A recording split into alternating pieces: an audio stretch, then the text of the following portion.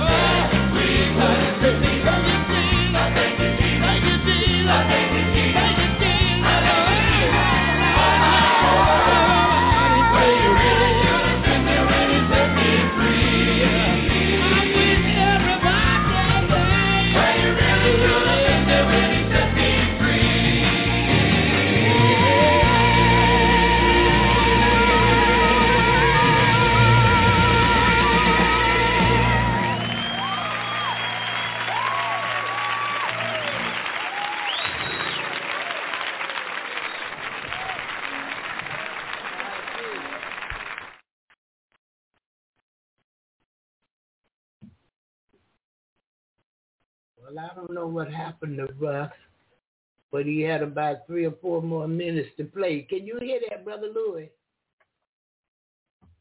Let's see what's going on.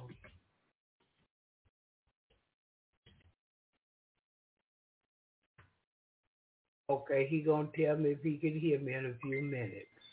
Oh, that's what happened. All right, we're moving right along this morning, y'all. I am so happy to be back, so happy to be back. Oh, he said he only hear music. Where's Russ playing? Stop it, I say. Okay, can you hear me now, Brother Louis? Let me know if you can hear me. If not, I'm going to have to move on. Well, let's get prayer going. Lord, open up these airways and let them be able to hear today in Jesus' name. God, we're grateful because if it had not been for you, we would not be here. We opened our eyes this morning, God, because you gave us the strength to open our eyes. We were able to rise because you gave us strength in our limbs and the facilities of our body. We were able to get here, God, because you blessed us and brought us the way of safety and did not allow harm to come to us, Lord. We're grateful to again come into your presence, because we know where the Spirit of the Lord is, there is liberty. And as we come before you today, have your way, Lord. Let flesh be crucified that you might be glorified, that your people might be edified in the name of Jesus. For God, in you is life. And that's what we seek, God, life, eternal life, God. And we pray, oh God, today that you will touch every person that have come seeking you, Lord. Bind the hand of the devil, God. Rebuke the hand of the enemy, Lord. God, let your anointing that resonates in this place even now, God, let there be an outpouring on your people. We need you, God, to take us to another level in you, Lord. God, we're faced with demonic forces, God. Evil spirits have come up against us, Lord, and we need to be fortified with your power. God, we can't make it on our own strength, God. We don't have enough to stand on, Lord. But we know, God, that your joy is our strength. Fill us up on today in the name of Jesus. Somebody have come this morning burdened down, God, with the issues of life, God. Somebody, God, is in the battle of their life. Somebody's, God, fighting in their mind and in their spirit, Lord, where the devil have come in to war against them, Lord. But we thank you, God, because we know greater are you that's within us than he that is within this world, God. We know, God, that you are a deliverer, Lord, that you're the same yesterday, today, and forever. And you're no short of your promise, Lord, and you're able to deliver us, Lord. Touch us on today, Lord. We need you like never before. Fill us up with the Holy Ghost, God, and give us a refilling, Lord, that when we leave here today, Lord, we can leave with your anointing, Lord, that as we meet men and women, boys and girls, they might be converted to know who you are, Lord. In the mighty name of Jesus we pray. We thank you because you are a healer. You're the God that healeth thee, and healing is in your wings, and you're able to touch our feeble bodies. You're able to save our troubled souls, and in the name of Jesus, bind every demon, Lord, every demonic force, Lord, God, that comes to keep us in the same place, Lord. We're willing, God, to surrender and say yes to your will, Lord. We're willing to turn our lives, God, over into your hands, Lord, because we come to the place, God, where we realize like never before, we need you, Jesus. More than anything we know, we need you, Jesus.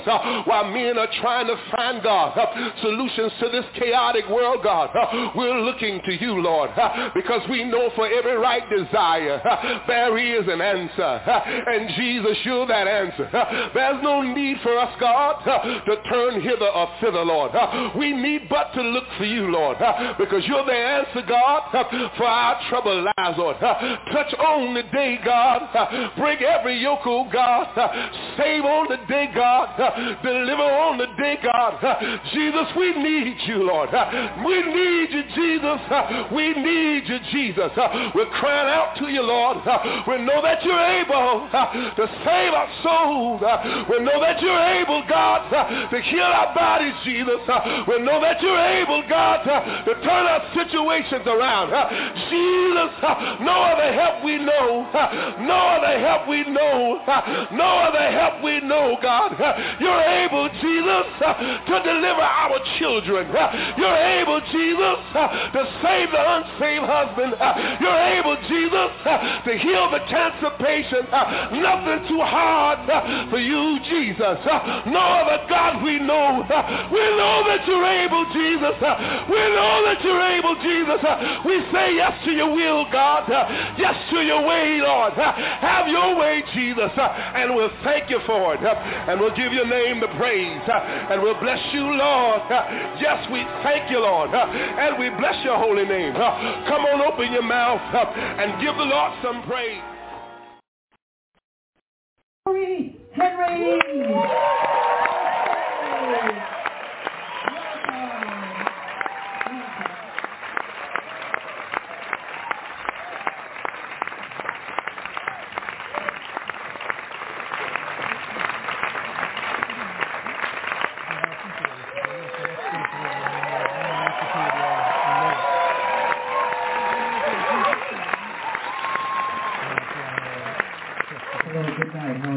Doing? You guys doing well? Yeah. Would you give it up for this amazing choir and band?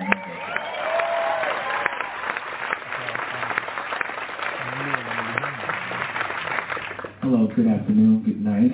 My name is Corey Henry. I'm from Brooklyn, New York. I've been playing for a long time. And I started playing at a church, Pentecostal Christian church by the name of Unity Temple. And while playing there, these are some old songs. They told me it was a gospel concert. And I'd like to play some gospel music for you guys, if that's okay.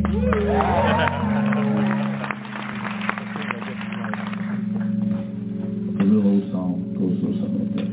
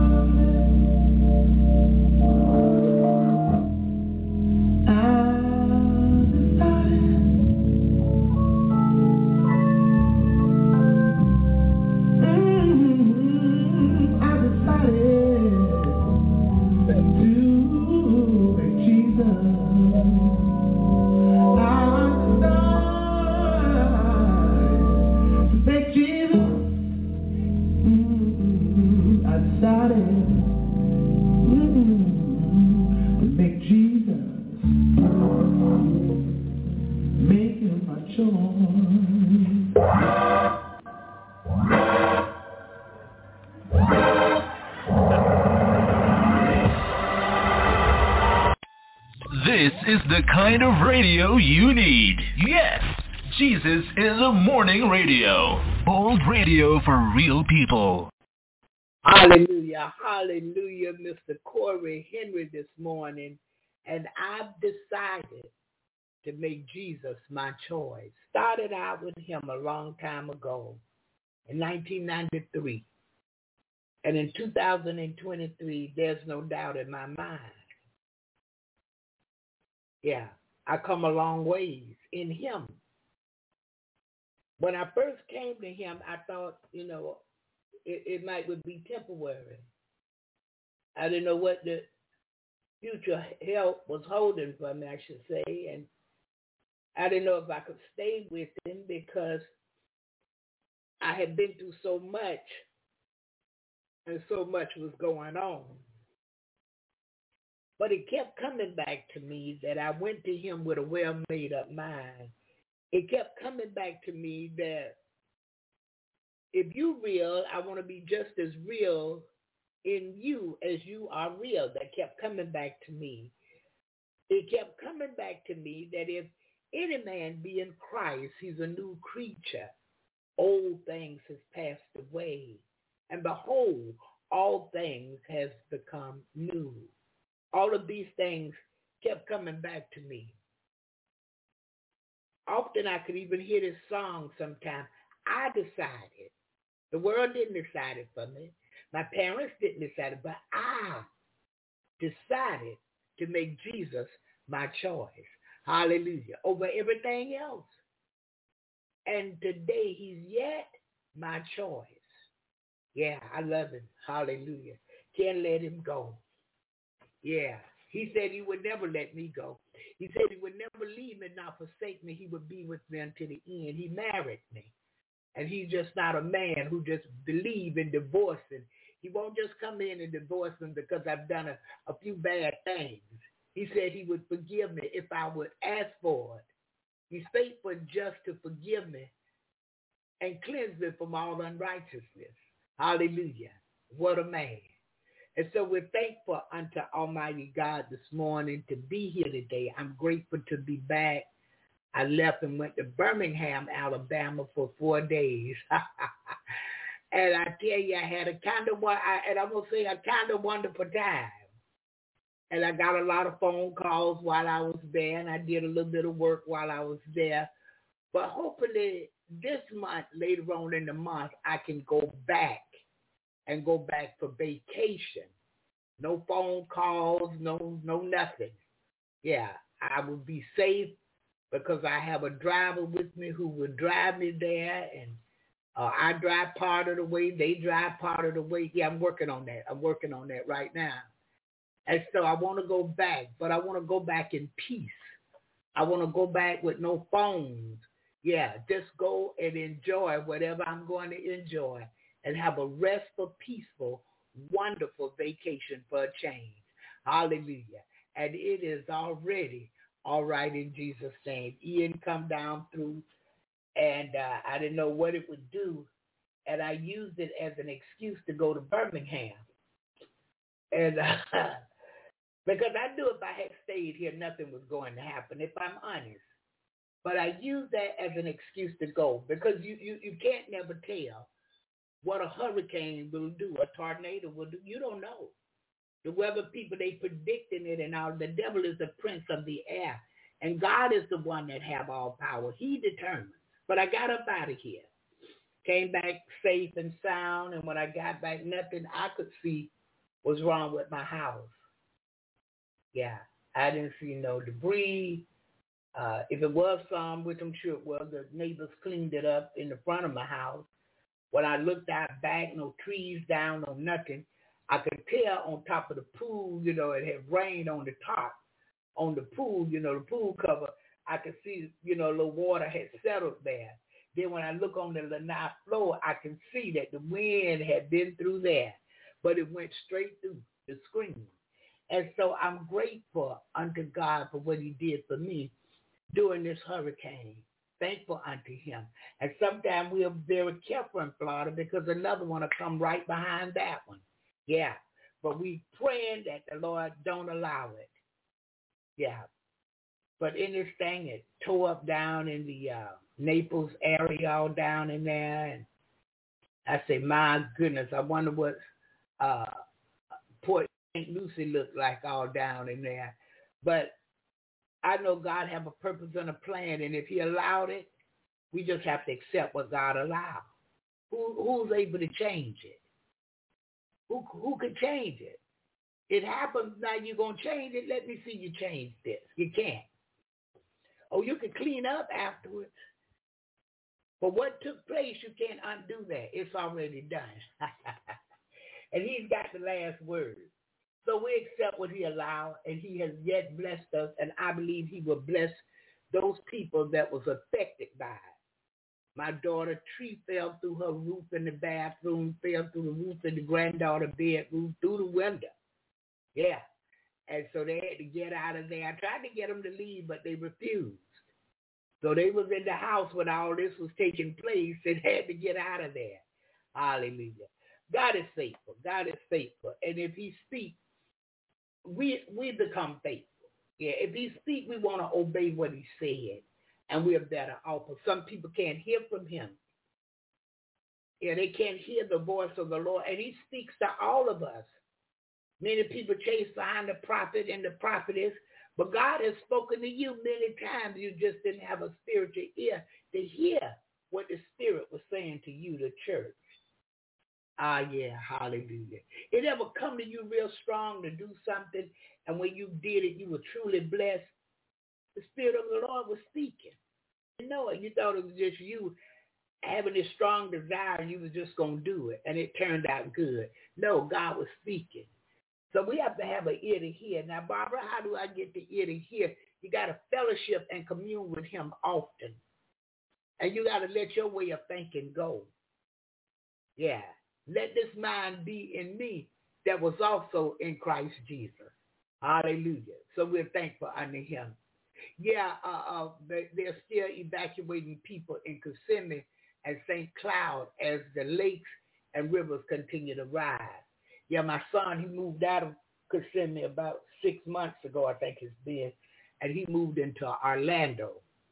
So he's no longer in Kissimmee, but the church is still there. Yeah. And his wife is a pastor now. So, you know, I check on them. I talked with him last night, and they appear to be good, but we will be in prayer for those that live in Kissimmee and St. Cloud area. Yeah, because if you go to, that's not Gardner Street. Oh, I forgot the name of the street. But if you go there, and when you come off of Orlo Brunson, which is 1792, I think that is. Is that 1792? No, that's Osceola Parkway. And you make a right, and you go down, or you keep OBT straight down the main street, and you make a left, that'll take you right into St. Cloud. Yeah. Mount is in Orlando, and she said Orlando has a lot of flooding. I'm sure, because there are some low areas there. There are some low areas. But we're praying for all of these people. We're praying for them that God would bless and continue to take care of them. Those who need to evacuate will have somewhere to go and all of this kind of stuff. And so we're just thankful unto the Lord. Yeah. And see, that's who we got to look to. Yeah, he's in control. There's nothing we can do. Yeah, but trust him.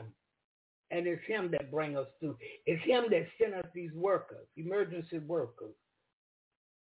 Shelters open, places open. They even have places set up where you can just go get food. You know, you can walk there, they'll fix your plate because you've been evacuated. So we thank God for all of this. All of this we thank him for. Yeah, thank him for bringing us safe through this hurricane. Could have been so much worse. Hallelujah. But he's yet on our side today in spite of us. And we just keep on keeping on in Jesus. Hallelujah. So listen, today we're going to hear a testimony about doubting God. And then he show up. Yeah, we're going to hear that testimony. Look, it's a good thing for the believer to go back and reflect. As often as you remember, go back and reflect. It's a good thing for the believer to take self-inventory daily. As often as we can remember, take self-inventory. And what that means, we're looking at us. I'm not looking at the pastor. I'm not looking at the sisters and brothers in the church. I'm not looking at the musician, the choir, the drummer. I am looking at me today. The songwriter said, it's me, oh Lord. I'm standing in the need of prayer. Not my mother, not my father, not my sister or my brother, but it's me today that's standing in the need of prayer. Why? Because when I took self-inventory, I found there were some things still in me that wasn't in Jesus. Because we're comparing ourselves. This is how we'll know that we are on the right track. We're measuring ourselves up against his son, Jesus. And this is why we pray that God would let this mind be in us that was also in his son, Christ Jesus. Why is that, Barbara? Because Jesus simply wanted to please the Father in everything that he was doing, everything that he did. He told us, listen, I'm doing what my Father told me to do, and I'm doing what my Father taught me to do. These things that you see, it come from the Father. This is what he taught me. This is what I know. This is not of me. I didn't come of me. I didn't come for me. I didn't come because of me. But I've come to do the will of him that sent me. Well, who sent him? The Father, Almighty God, Jehovah. He sent him. Gave him a mission. Gave him work to do. And he was not stopping until it was done. And then he knew that he had a deadline. He knew that his time on earth would end. And he knew that after he gave up the ghost, that was it for the earth. Once they hung him up, crucified him, that was it. He went on back to be with the Father. But he left promises. He left his word. And his word is better than gold. His word is pure, it's solid, it's sharper than any two-edged sword. And not only his word, but he is the way, the truth, and the life. And no man can come to him, come to the Father, except through the Son, Jesus Christ. You got to go through his Son to get to him. And it's him, because of them, I should say, we have these wonderful testimonies. I can testify from 1993 and before, up until 2022. He's a way maker. He's a promise keeper. He's everlasting. He's the lover of our souls. He's for us today. Is whether or not we're for him, but he is already for us. Before we entered our mother's womb, he died for us. When we was yet sinners, he died for us.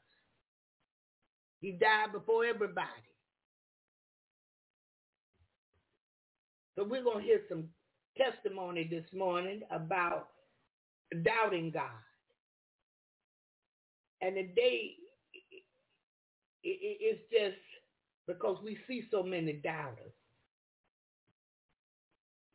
We see a lot of people, they have no respect for God, his word, his people, and nothing else. They don't even have respect for themselves. And I often say it, well, Barbara, if they don't have respect for them, how could you expect them to have respect for anything or anybody else?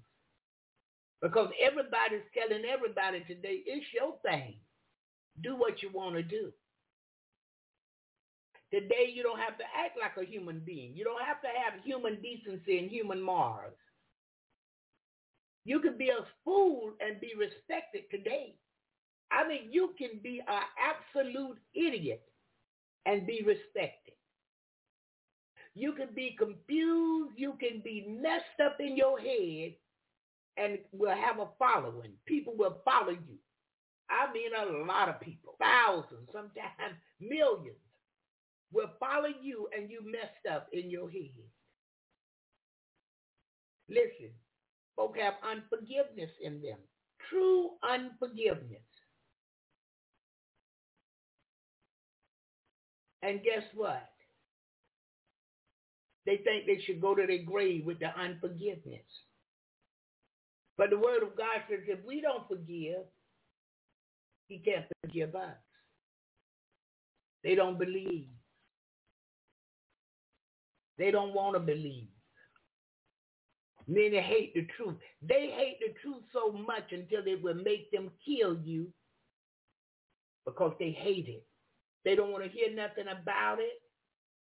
They say if you're the preacher, stay in your lane and mind your business. But if you confused, if you messed up, if you doubting, you are my business. God sent me, just like he sent his son Jesus. He sent the believer seeking that which is lost. So we go to seek that which is lost. Listen. Prayer is one of the greatest tools God has ever given us.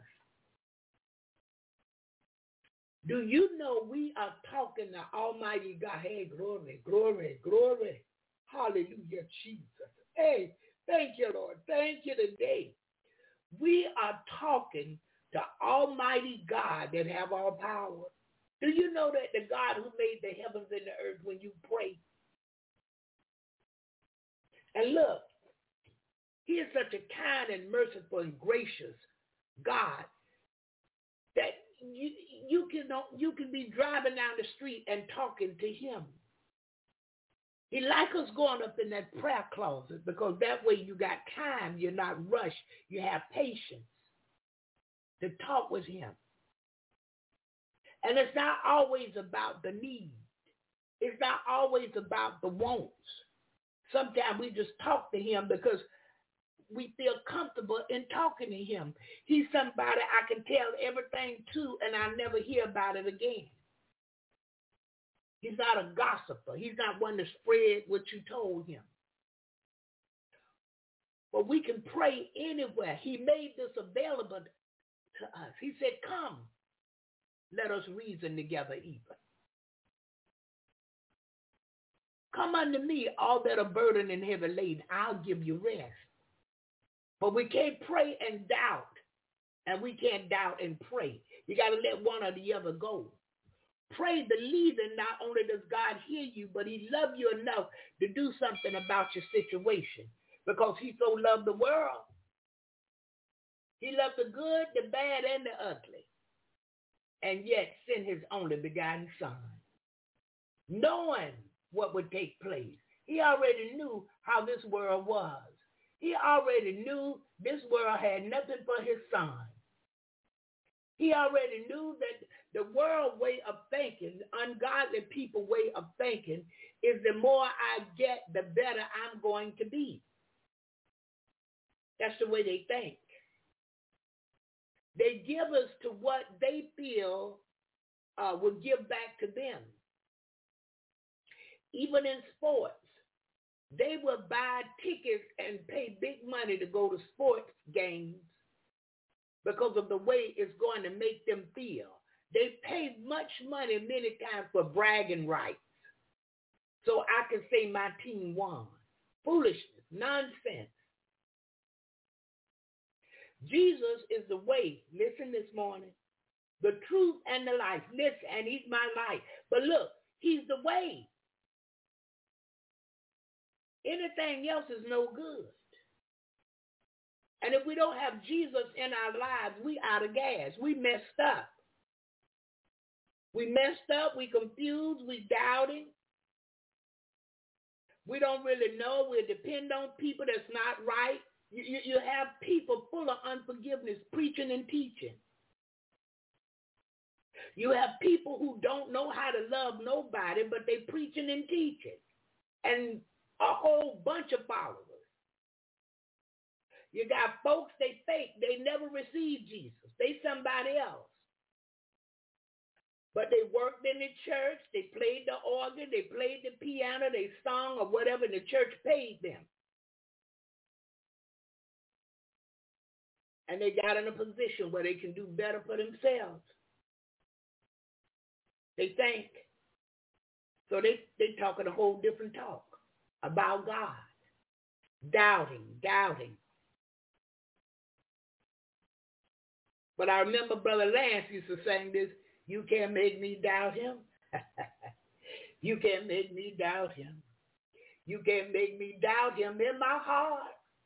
Oh, you can't make me doubt him. I know too much about him. You can't make me doubt him in my heart. Yeah, I feel like running on with that right there. Hallelujah, Jesus. And so we're thankful unto him this morning. And those of us that he has drawn, we should be careful and make sure we have a prayer life and a Bible study life. Because of this, if he drew you, oh, you are something. Because if you look out there, everybody haven't been drawn to him. When he draw us to him, he wants us to seek him with our whole heart. He don't want us leaning to our own understanding. But in all our ways, he wants us to acknowledge him. He's going to direct your path. Come out your flesh. Tell God to lead and guide you in the spirit. Lord, I don't want to be like nobody else.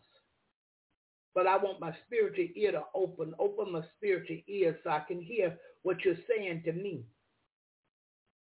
Open my spiritual eyes so I can see when you're moving, so I'll move not before you, nor after you, but I will move while you're moving.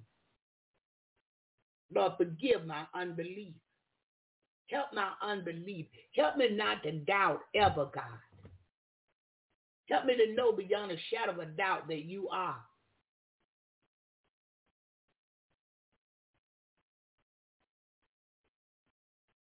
And that you are rewarded to them that diligently, constantly, continually, always seeking you. Man ought to always pray, the scripture say, and not faint. That's for the believer this morning. And we can't doubt. Stop doubting. Stop depending on yourself. They got a lot of that self-teaching today. Oh, you got to depend on you. No, I don't. I got to depend on God. I'm not stable enough to depend on me. I overthink things. My mind will be coming and going. I can't depend on me. I'm not stable. But I can depend on God. I can depend on his son, Jesus Christ, the mediator, who take my prayers to the Father. He takes my petition to God, and I believe because that son brought it, hey, he gonna answer. I believe because I'm no longer of the world, and I gave my petition to the mediator, and God so loved me when his only begotten bring that petition, and I'm his daughter now. God is going to answer. I no longer choose the club. I no longer choose to fornicate. I no longer choose to get high, no kind of way, get drunk. I gave the devil back all his tools. I'm upbeat. I'm uplifted in Jesus. I don't need a drink not to be uplifted. You know, I hear people, even people that say they're Christian, oh, this thing got on my nerves so bad I need a drink. What? He didn't say everything was going to be easy, but it's doable, and it can be done. He sent his son Jesus to show us that it can be done. But we got to cast our cares upon him because he's the one that cares for us. I see many cast their cares upon their boyfriend, their husband, their mama, their dad, everybody else. But I want to cast my cares upon Jesus because he cared for me. And he proved it to me. No mama, no daddy, no boyfriend, no husband, no friend. Nobody suffered, hung, bled, died, conquered all, and rose with all power but Jesus. So I'm going to cast my cares upon him. because he truly cared for me. Yeah. When we look at these great and precious promises, we shouldn't doubt. I'm the head and not the tail. Oh, the list is endless. I'm above and not beneath. No weapon that is formed against me shall prosper. I'm more than a conqueror through Christ Jesus that loves me. Huh? He looks beyond fault and yet meet needs. Again this morning, I'm going to say he's on our side in spite of us. Looking beyond what you did.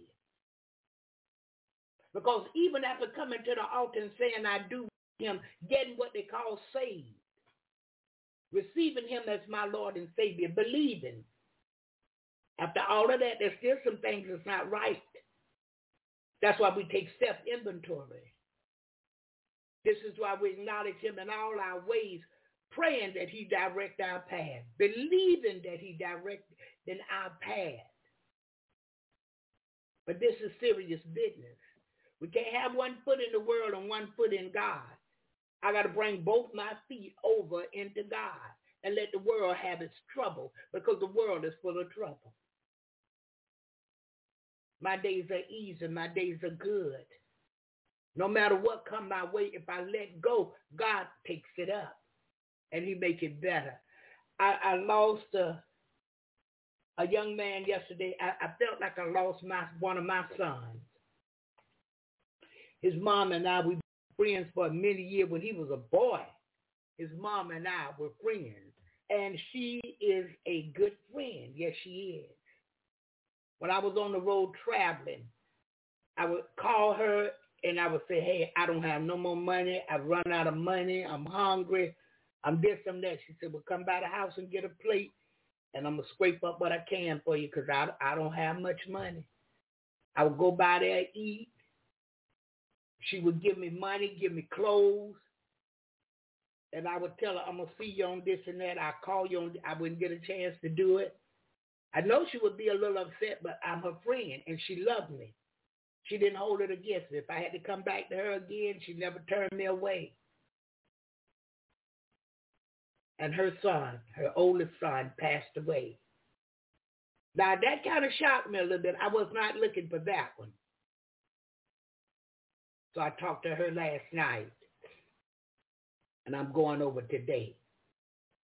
I didn't know that she was trying to call me, but I was in Alabama, and she got the office number. She didn't have my cell number. So yesterday, I see it on Facebook, and this happened Saturday. I said, what? And so I couldn't even think of the mama number. So I hit the sister up that posted it. He only had one sister, Nitra. And she said, yeah, yesterday morning about 10 o'clock, Mama was trying to call you. I said, okay. Send me your mama number and address. I couldn't even remember look, that one took me now. That one threw me for a loop. I was not expecting that. See, my daughter, God prepared me. But for him, he didn't prepare me.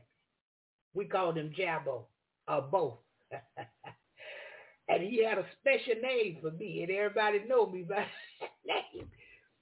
And I said, boy, you done brand me. He told me, that's who you is. And he used to call me Chili Mo. That was my nickname for him. Yeah, we have a lot of wonderful memories when he was a young boy. Yeah, and his mom would come in from work. He would bring his friends to the house. But see, it had to be supervised. So I was the adult there. So when he brought his friends, I couldn't let them all through her house. The farthest they could go is the living room. You couldn't even go to the kitchen. And if you had to go to the bathroom, go home. Because his mother's not here. I'm just a chaperone when she's away. And so all his friends would be in the living room, but he would say, hey, Chili Mo about to tell us a story. All his friends would come. Or he had a lot of friends.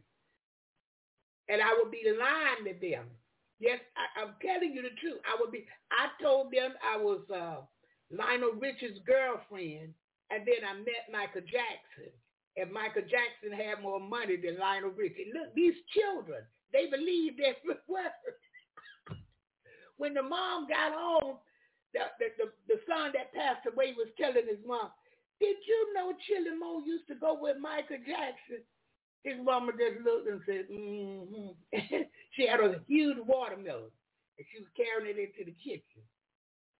Mama, she left Lionel Richie and got with Michael Jackson. She said, mm-hmm. And so she set the watermelon down, and I said, why don't you cut the watermelon and, let me get a little piece? She said, well, why don't Michael Jackson got more money than I got? Why don't you get your watermelon from Michael Jackson? Look. And we both laughed until we cried over that thing. Yeah, stuff like that, And this go way back. So when you really know people, and that her brothers, it's just a wonderful thing to have a good relationship with a family, because they take you as a part of their family. And no matter when I went to this woman, what I went to her about, if she could help me, this is what. And she always come over here. I'm cooking crab, because I love a crab boil. And she told me last night, I was really trying to get a hold of you earlier in the week, before the hurricane really hit, because we was boiling crabs, and I wanted you to come and eat as many as you wanted to. So I said all of that to say this: keep the Bronner family lifted in prayer. Intercessors, I really need y'all praying for them. Pray for their strength. Pray for their strength. And they were in the church. They're believers. And I believe God is going to strengthen them. Oh, yeah. And it's all right. And this young man, he would call his mom and tell his mom, hey, tell Chili Mo this young man is in prison.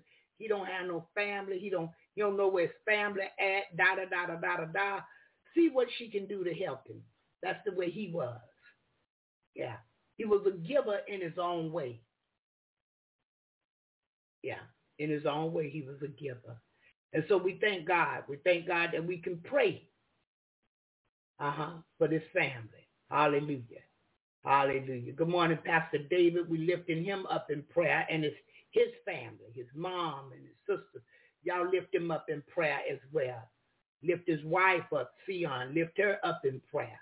Hallelujah. We want to lift Sister Dot up in prayer, because whatever affect them will affect her, because she loved them. Yeah.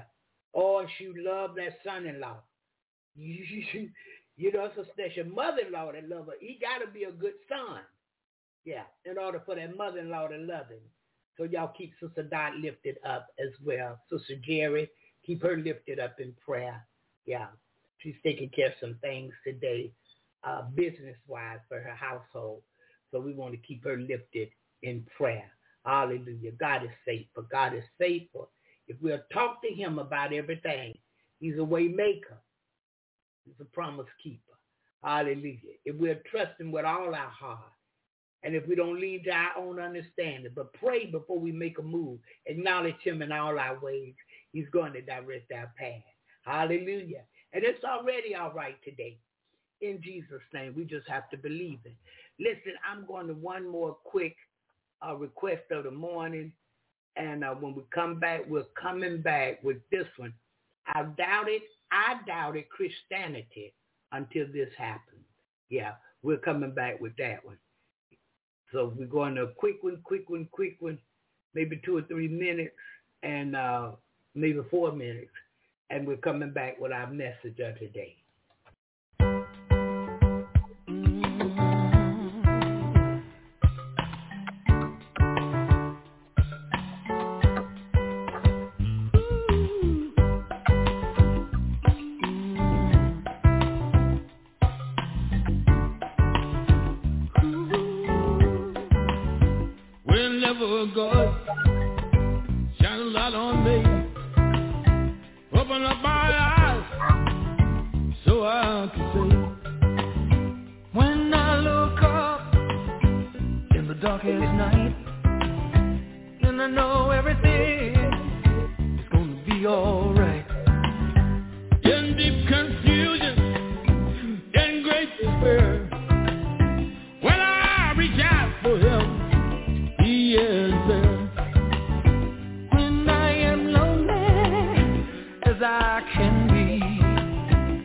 I know that God shines His light on me. Reach out for help, reach out for help. He'll be there, He'll be there. Within your trouble, within your trouble, you can share, you can share. If you let the life you love, you get the blessing, yeah, from above, from above. Heals the sick, and He heals the lame. Says you can do it too, in Jesus' name. I lift you up and He turns you around, and He puts your feet back on higher ground.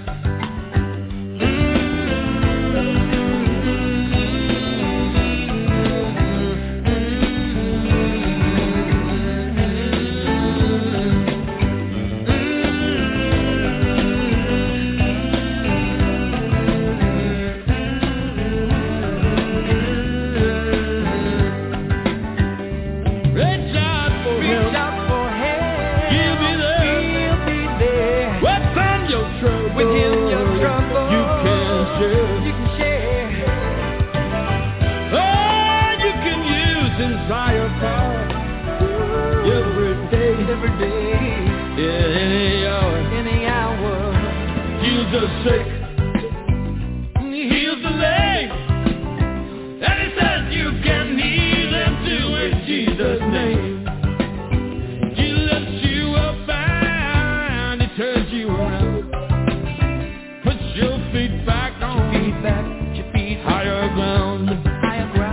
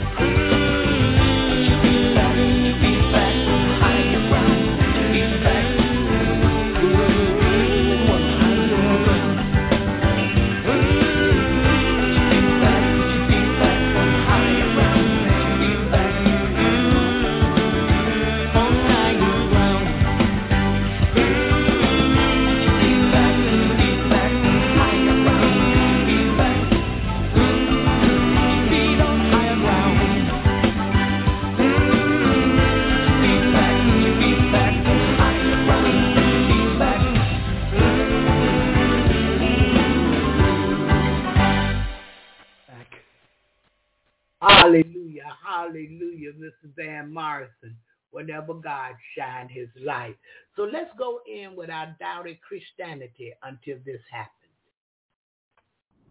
In that moment, I realized if I were to die today, and as a matter of fact, if I'm not already dead, I'm going to go to hell. And it is because of every decision I've made. It is because I decided to disobey God. It is because I decided to do drugs, because I decided to disobey, because I decided to do things my way and not to listen, not to seek counsel. And it was nobody else's. It was my responsibility.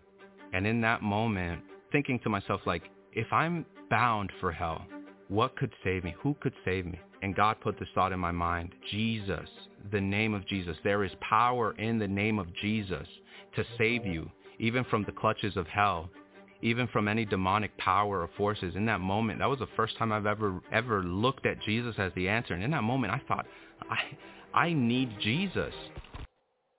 So I actually was born in Honduras, and I immigrated to the U.S. when I was about 3 years old. Came here with my older sister and both of my parents and landed here in Maryland. So I've been here for probably the past, 20 years more or less. I grew up in the church. So my dad was actually an elder for as long as I can remember. He was a worship leader.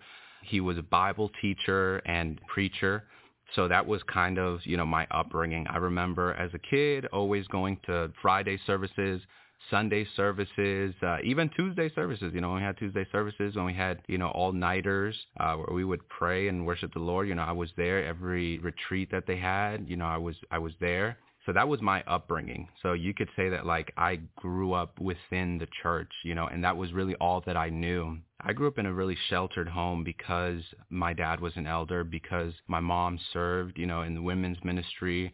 I was only allowed to listen to 91.9 or gospel music CDs that my dad had, or, there were only certain movies that I could watch. My parents would not let me sleep over at anybody's house. They wouldn't even let me go over to anybody's house unless they were Christians, right? So that was kind of my upbringing. And I wouldn't say that I had a bad upbringing as a kid. I had the liberty, I had the freedom, to go out, ride on my bicycle, enjoy my freedom as a kid.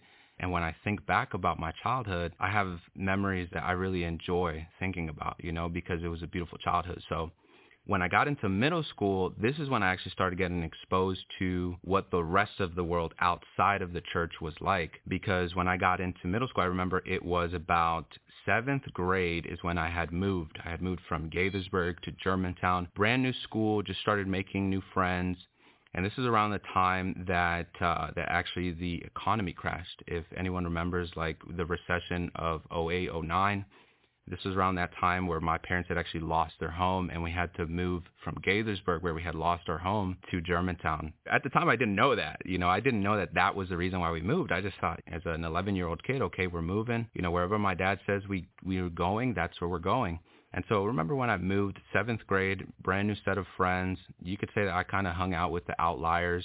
I wasn't athletic. I wasn't very outgoing socially. Didn't have any talents that I knew of at the time.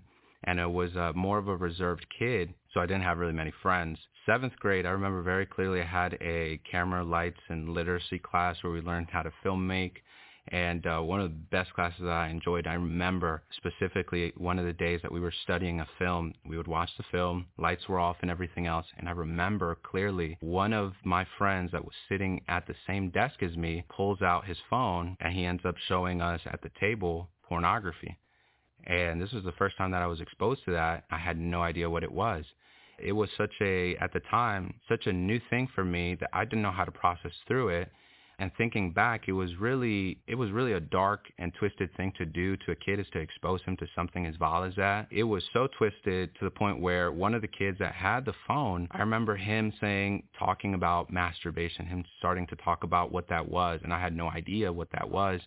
So much to the point that they would even say, you know what, if you want to borrow the phone and go into the bathroom, then go and do that. And I thank God that I didn't that day.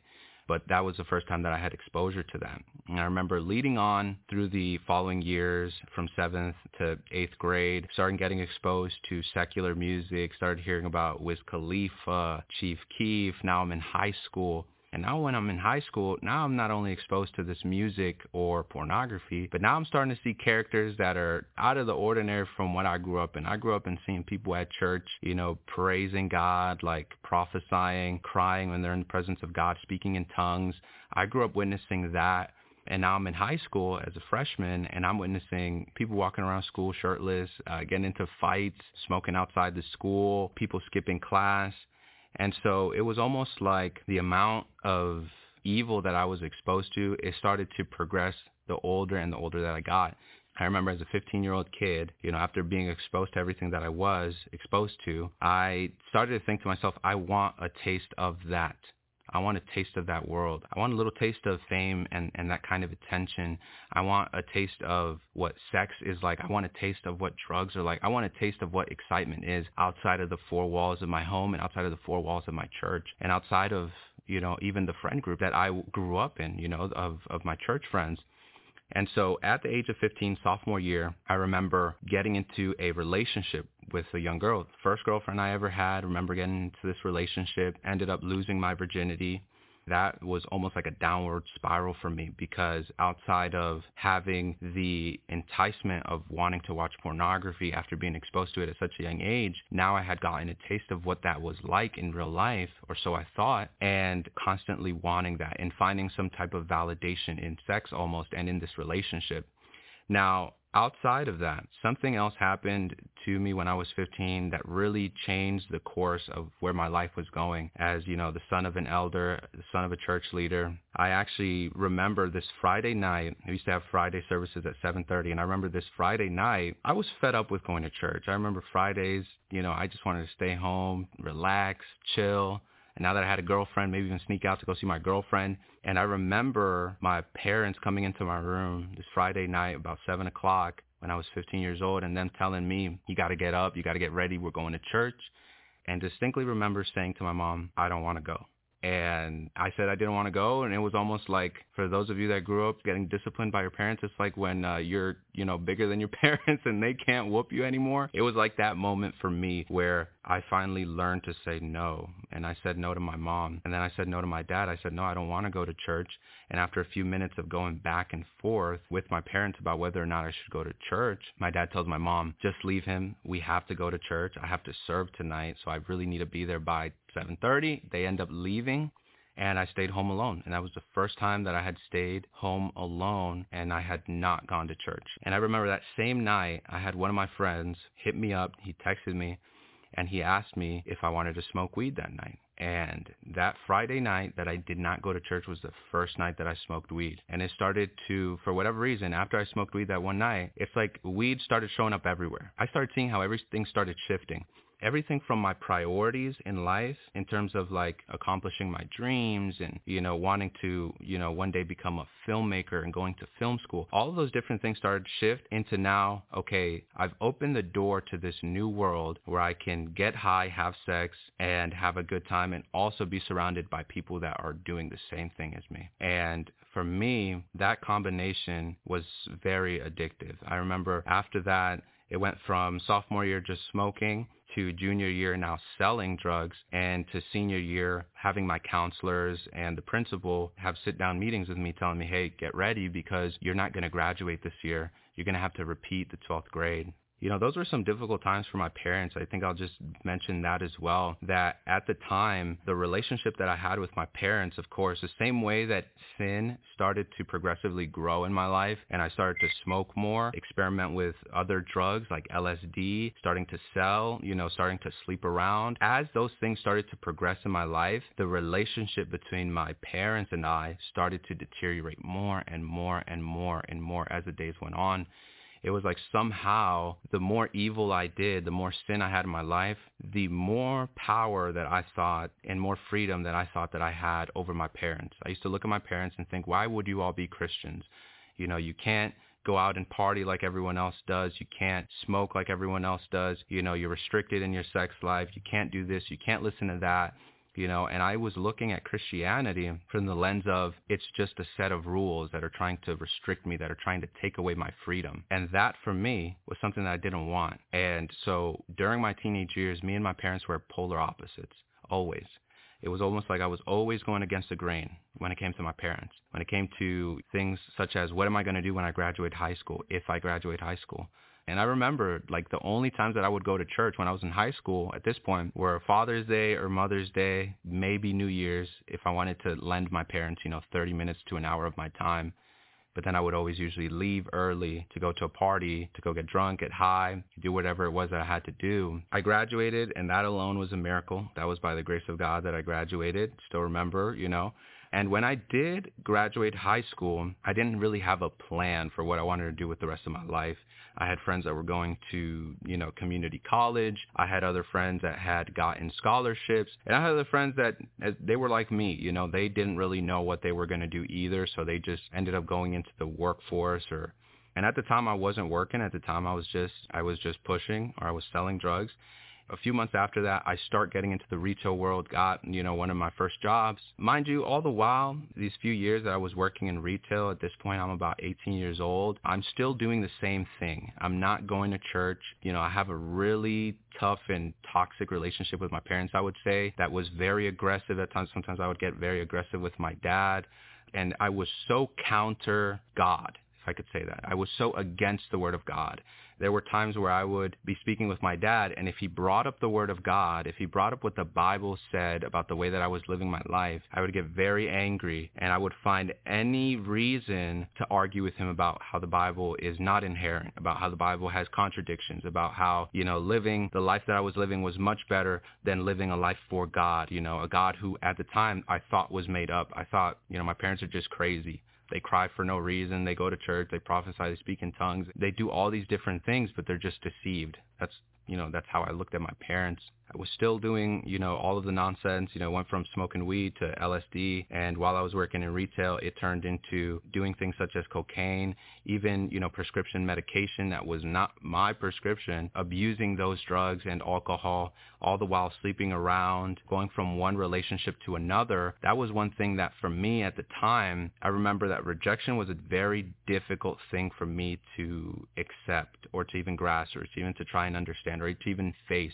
When I was in these romantic relationships all throughout my teenage years, even after I graduated high school, I always broke up with my girlfriends because I was afraid that they were going to leave me. And so the lie that I believed at the time was, let me leave them so that they don't do that to me, or let me do it first before they do that to me.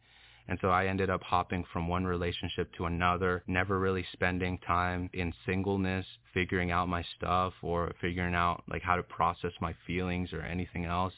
And I remember the last relationship I had, right at the point where I'm about to have my encounter with the Lord. The last relationship I had was probably the epitome of every other relationship I've had in terms of my downfalls, in terms of the level of toxicity I had. I had met a girl at the shopping center where I had worked at it, and we met, and things, started to escalate very quickly. It went from just hanging out after work and smoking together to, I was at the Christmas parties, and I was coming over every night, and, I was meeting her kid and, getting integrated into the family. And it started to very quickly escalate and go from a romantic relationship into something that was more spiritual that at the time I didn't know. A few months go by, and the relationship ended up becoming a codependent relationship where I had to see her every day, where I had to talk to her every day, and even sexually dependent on her, to the point where if I wasn't seeing her every single night, if I wasn't sleeping with her every single night, it was already difficult for me to go to bed, and so that ended up turning into me going into work late every single day, going into work high every single day, going into work sleep deprived every single day, and losing my job. I ended up losing my job about 5 months into the relationship. And at the time, my relationship with my parents slowly started to get worse and worse, to the point where I didn't really feel like I even had a relationship with my parents, to the point where I could do anything with my life, and I didn't think, or I didn't even have any empathy towards how my parents felt about it. So I ended up actually moving out of my house and moving in with this girlfriend, even though I had lost my job, so probably not the best decision. A month later, she ends up losing her job as well. Things started to go from this romantic fairy tale where, she is the ideal woman for me. She's everything I wanted in looks. She made me laugh. Her personality was great. It went from all of that to I couldn't stand being with her. I wasn't even sure what I was doing with her. I couldn't even see myself being with her in the future.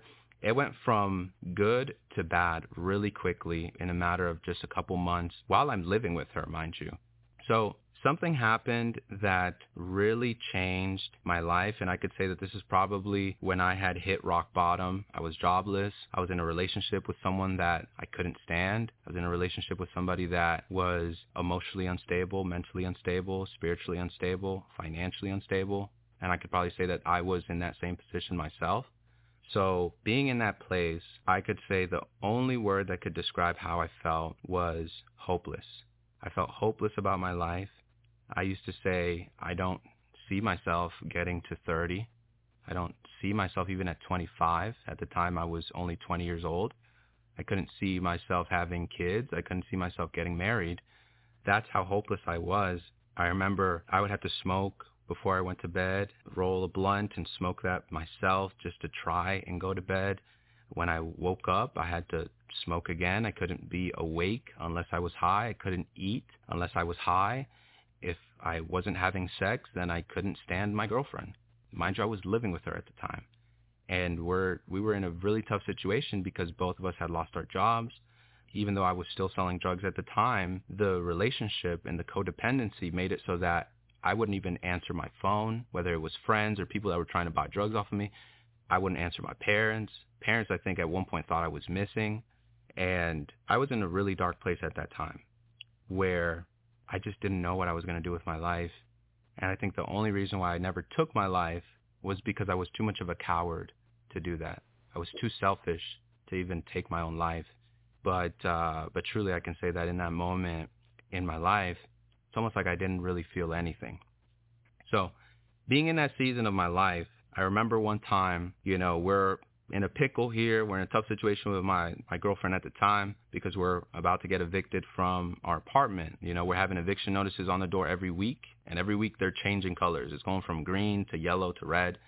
And I remember one night we were like, you know what, we're just going to get wasted. We're just going to get drunk. We end up going to her brother's house, and we're drinking, we're smoking, and we're doing LSD, which is a hallucinogenic. And I remember that night, as I took the LSD or as I took the acid, thinking to myself, this is just going to be like any other time that I've taken it. Growing up as a teenager, when I was 15, I took acid for the first time, and I eventually started to sell it. I even remember kids used to tell my sister, hey, my older sister, hey, do you know that your brother sells LSD? And she used to tell kids man, you're crazy. Stop saying that about my little brother. She had no idea the life that I was living because for so long I tried to live a double life, right? And at the point that I had moved out, that's when I knew that I couldn't live a double life, that it's either I chose to be a Christian or I chose to live my life my way, the way that I wanted. And at that time, I chose, I'm going to just do what I want, and I'm going to go out and live my life. And so at this point, this night, when I hit rock bottom, took the LSD, and I remember that same night, I actually found out that my girlfriend at the time was texting her ex, was calling her ex, was essentially cheating on me. And I remember that night thinking the hopelessness that I had already felt and how numb I was, my life now totally became purposeless. Because even the relationship that could miraculously get better, maybe, I don't know, thinking to myself, if maybe I just stay in this relationship longer, maybe it'll get better. That hope was gone. Now I've got nothing but the clothes on my back, truly. And being in that state of mind, I remember going upstairs with my girlfriend at the time. We went up to a bedroom, we're sitting on the bed, and in that moment, which was about 30 minutes after I had taken the LSD, which is approximately the time that I'm supposed to start hallucinating, I don't start hallucinating, but a fear comes over me. A great fear comes over me, and it was like my life started almost flashing before me. In my mind, I started to remember when I was a kid and when I used to get angry at God because when I would get disciplined, I didn't understand why I was getting disciplined. When I would do things that were wrong, I didn't know why I was getting corrected, why I was getting rebuked. And I would pray to God angry and bitter prayers like, God, why don't you listen to me? And I remembered those times when I was a kid making those angry, bitter prayers. And in that moment, sitting in that room, instead of hallucinating, I just started to think about my life and all the decisions that I had made, about when I first did drugs at 15, when I first started to become rebellious, when I first started to just live my life the way that I wanted to with every decision, from smoking weed to dropping acid to selling drugs to disobeying my parents to lying to them about the lifestyle that I was living, to the pornography, the jumping from one relationship to another and never being honest with anyone, and realizing in that moment, every decision that I had made, it was my own. It was not a decision that anybody else took for me. Nobody forced me to do anything. It was a decision that I had made, every single one. And in that moment, a great fear came over me where I had realized the condition in which I was in, the spiritual condition in which I was in. I thought, you know what, this is supposed to be like every other time I've done acid. This is supposed to be like every other time I've done LSD. I'm supposed to be hallucinating. This is supposed to be a good time. But why are my sins being put before me? Why am I realizing right now that the woman that I'm with, that I thought was supposed to be my everything, is actually possessed by demons, is actually oppressed by demons, is actually doing and practicing witchcraft? In that moment, I remember looking at my girlfriend at the time and seeing her with a smile on her face and her just laughing at me. And she knew in that moment that I was panicking, that I was going through something right now, that I was experiencing an overwhelming fear. I remember looking at her and seeing her laughing. And in that moment, through that, God revealed to me, this is not the woman for you. As a matter of fact, this woman is here to destroy you. And in that moment, I realized if I were to die today, and as a matter of fact, if I'm not already dead, I'm going to go to hell. And it is because of every decision I've made. It is because I decided to disobey God. It is because I decided to do drugs, because I decided to disobey, because I decided to do things my way and not to listen, not to seek counsel. And it was nobody else's. It was my responsibility. And in that moment, thinking to myself, like, if I'm bound for hell, what could save me? Who could save me? And in that moment, I thought, and God put this thought in my mind, Jesus, the name of Jesus. There is power in the name of Jesus to save you, even from the clutches of hell, even from any demonic power or forces. In that moment, that was the first time I've ever looked at Jesus as the answer. And in that moment, I thought, I need Jesus. But there was a problem. And I thought to myself, I'm not a Christian. I never gave my life to God. I never lived my life for him. I never even believed in him. So now that I need him, how could I go to him? And I remember thinking in that moment, despite how rough things were between me and my dad, despite how many times I cursed him out, almost got into physical fights with him, despite how destructive my words were towards my dad, how rebellious I was, how I did things that hurt him and hurt my mom, that made them shed tears. Despite all those things, I remembered my mom and my dad in that moment. And I remembered that they are Christians. They are followers of Jesus Christ. And if there's anyone that I need to speak to in this moment, it's my mom and my dad. And I thought, I need them to pray for me because I need Jesus and they know him. They can introduce me to Jesus. They can bring me to him. And in that moment, I thought, I got to get out of here. I remember checking the window, opening the window. I'm like, let me make sure I'm not in hell real quick. I'm like, is there any flames out there? No flames. I was like, okay, so I'm going to book it. I'm going to leave this house where I am and I'm going to go find my parents. I don't care if it's the middle of the night. And it was like 4 a.m. I was like, I don't care if it's 4 a.m. As soon as I wanted to leave the room, I got up out of the bed and I'm looking for my keys, got my keys. And I looked to my girlfriend at the time. She realizes that I want to leave. And she says to me, where are you going? She says, don't you know that you came with me?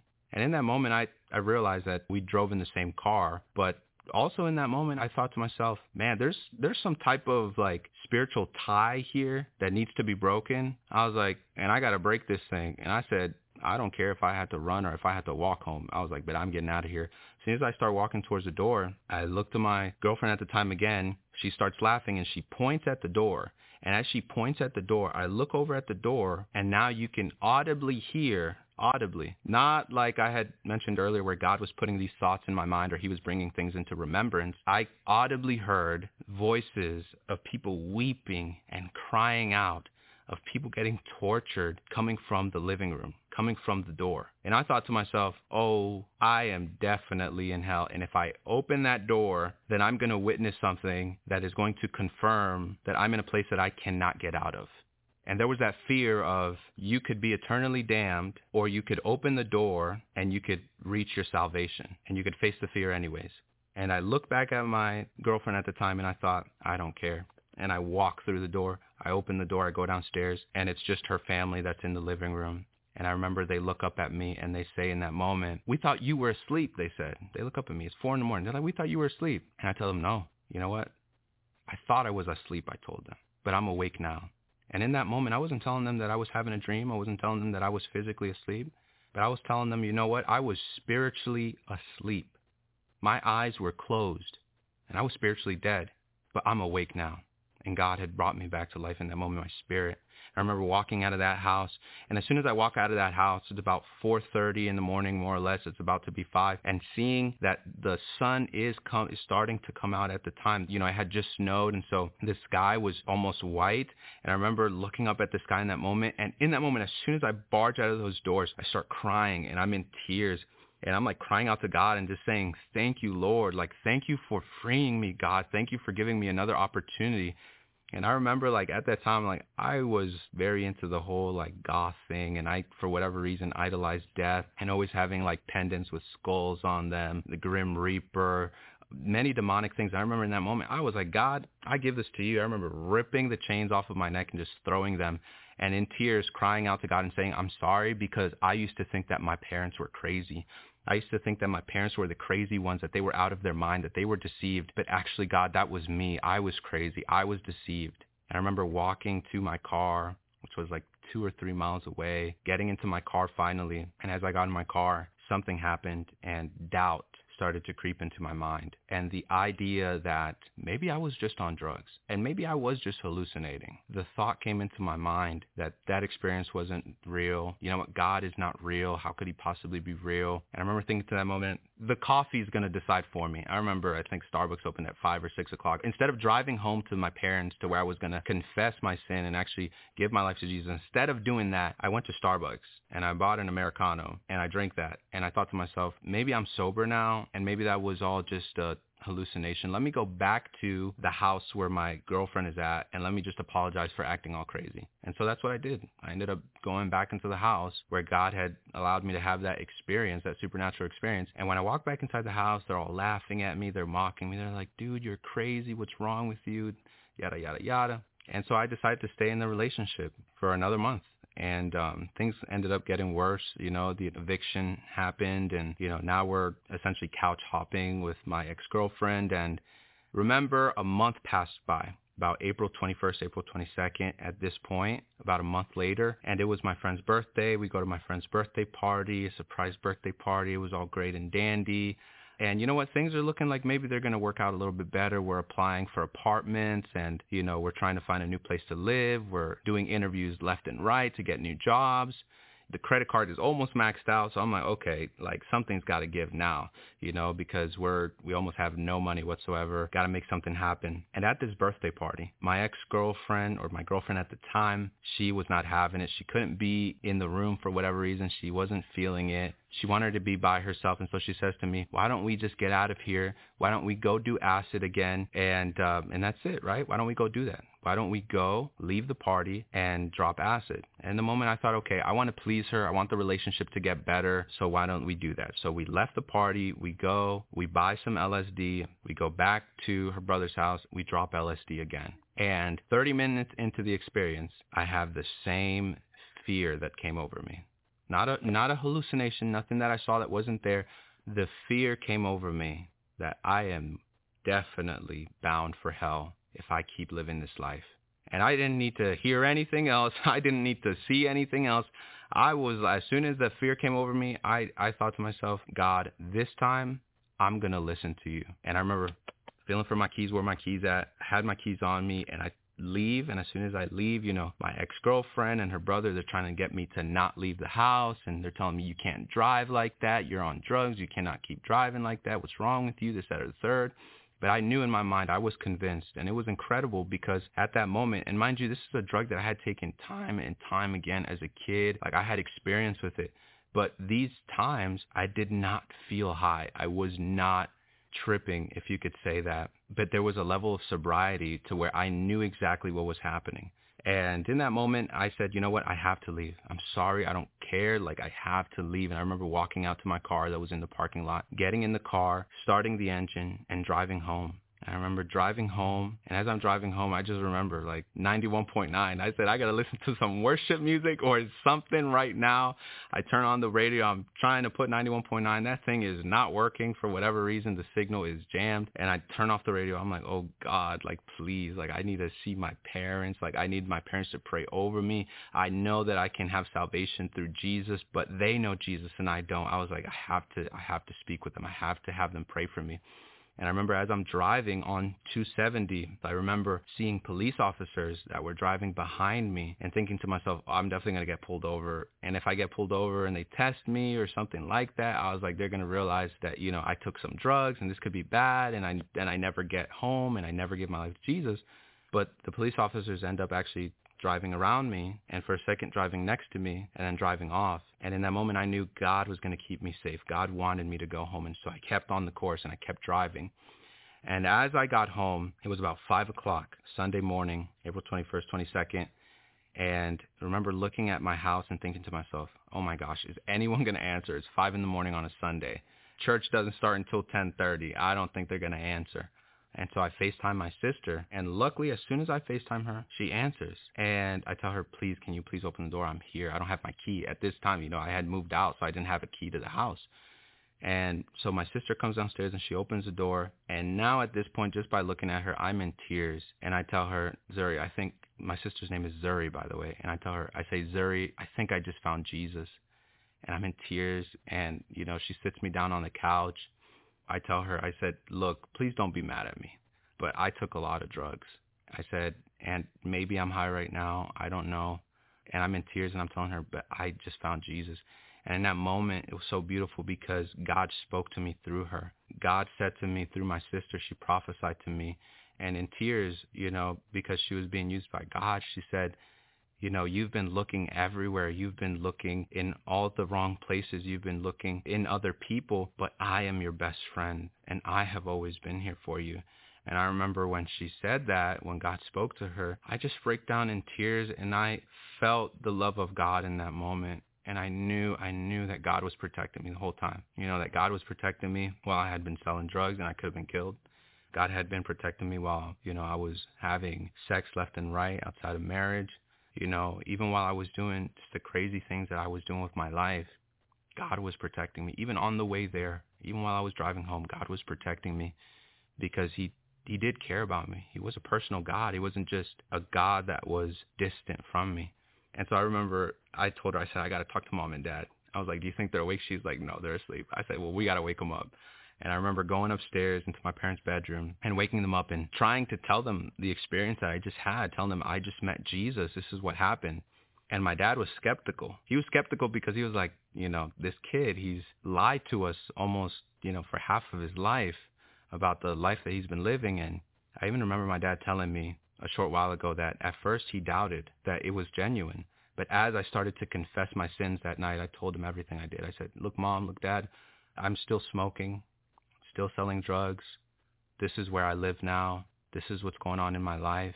And I need forgiveness, and I'm sorry. And I need Jesus. And that's all I knew. And I remember in that moment, my dad realized that God was doing a work in my heart, that the Spirit was involved. And so they prayed for me. They laid hands on me. And in that moment, I didn't know what was going to happen. But they laid hands on me, and they prayed for me at 5 in the morning Sunday. And God delivered me from the spirit that was holding me hostage to my drug addiction. And I remember as they're praying for me, they're casting out demons, and they're praying fervently. And as soon as we finished praying, I felt something like at the bottom of my stomach, and I was like, this thing needs to come out. I don't know what it is. I run to the bathroom. I'm on my knees in the bathroom, my head in the toilet, and I'm thinking I'm going to throw up or something. And as this thing comes out of me, it's like this huge ball comes out, and I hear this roar that comes out of my mouth. And when I get up and I look at the toilet, there's nothing there. There's nothing there. And I turn around and I look at myself in the mirror, and I finally saw myself as I was in that moment. It was like the veil was lifted. Like there's no deceiving myself anymore about who I am and about my need for Christ and about my brokenness. I saw myself in the mirror, and I truly saw how broken I was and the state that I was in because of all the decisions that I had made in my life and how it brought me there. I remember walking out of the room and my dad telling me, he said, so you know what you got to do now? He says, you got to go shower and you got to get ready because we're about to go to church and we're going to go praise the Lord for what he just did in your life. And so that was, the experience where God met me where I was. God met me, when I was in all of my sin that was so disgusting, yet he reached out to me. And it wasn't my parents. It wasn't my mom that called me. It wasn't my dad that called me. It wasn't my friends that called me or knocked on my door. Hey, how are you doing? Hey, you got to come back to the feet of Jesus. Hey, no. It was the Lord himself and his Holy Spirit that spoke to me and drew me to him there where I was. And so that was essentially the beginning of my life as a Christian. That's how God met me where I was.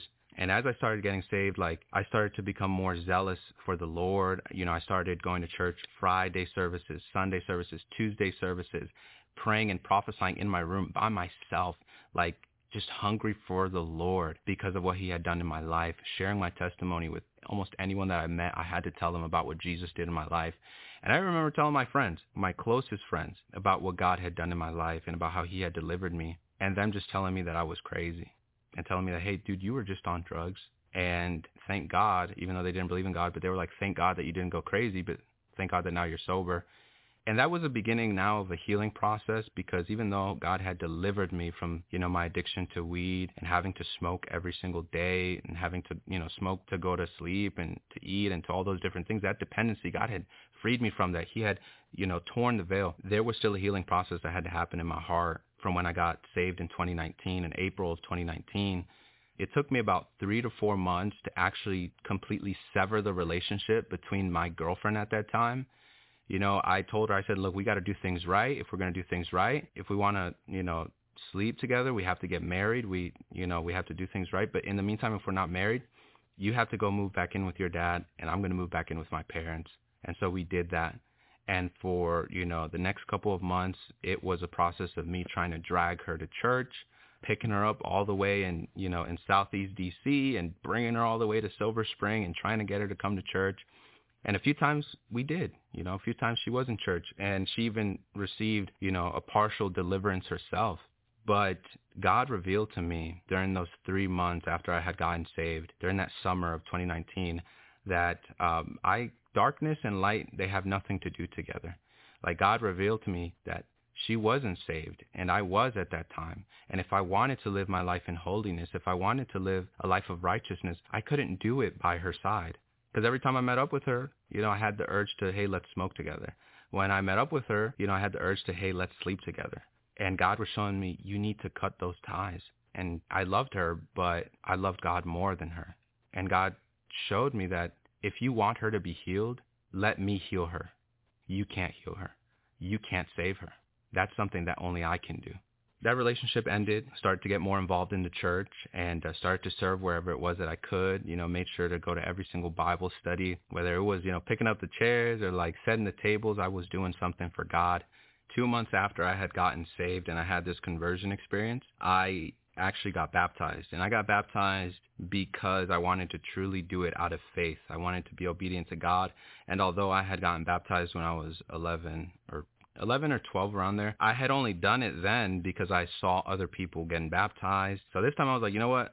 If I'm going to do something for God, I'm going to do it out of faith, right? And so I got baptized in 2019, you know, 2 months after getting saved, at 20 years old this time. So now I was living for Christ. I mean, now I was, any chance that I got to be in the church, to be in fellowship with my brothers, like I was doing that. You know, I was now single. I had been freed from that relationship. And God was really starting to put me to work, right? He was like, I saved you so that you could worship me. And so now I was starting to live a life of worship for God and a life of obedience. But something slowly started to creep back into my life. Lust and pornography started to creep back into my life. And at first, I thought to myself, okay, I understand that as a Christian, you know, I'm going to have like moments of weakness. It's not like sin is going to be completely obliterated from my life.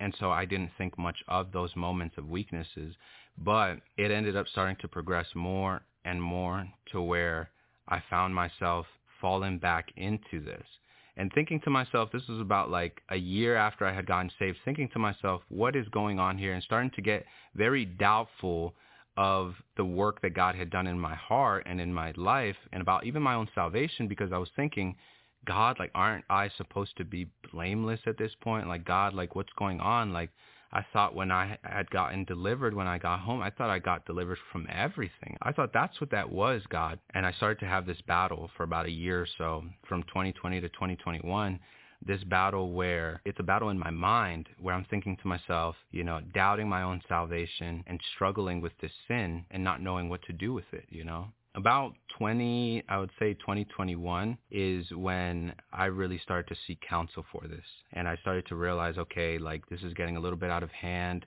I keep confessing that I have this issue every time I fall. And I was like, but God, I don't want to keep falling. I felt like I was in a miserable place because I want to please God. I want to be obedient. At the other hand, I can't. So what do I do, God? And it was very, very difficult for me to talk about this after I had such an explosive and impactful experience. And having other people know that, it was very difficult to say, hey, actually, I'm still struggling.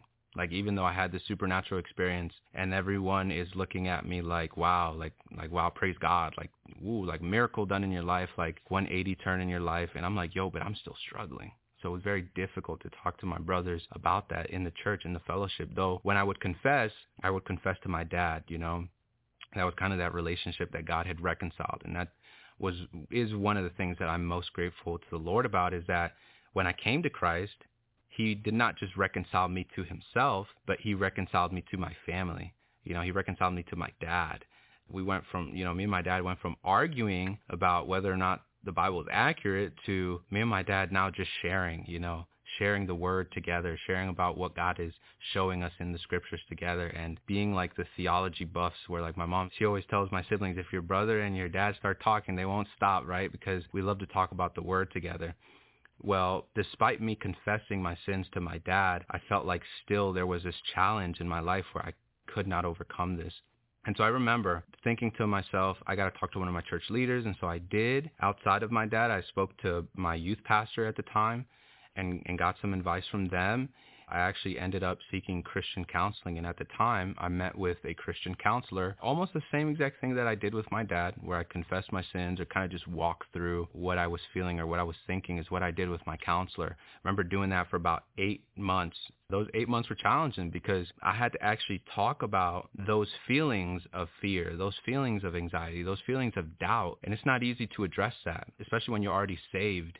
It's hard to talk about being fearful when we have a God that tells us not to fear. And so it's almost hard to address how you're feeling. Sometimes you think, is it a sin to feel afraid? Is it a sin to feel doubt? And so I met with my counselor for about 8 months, and things started to get better.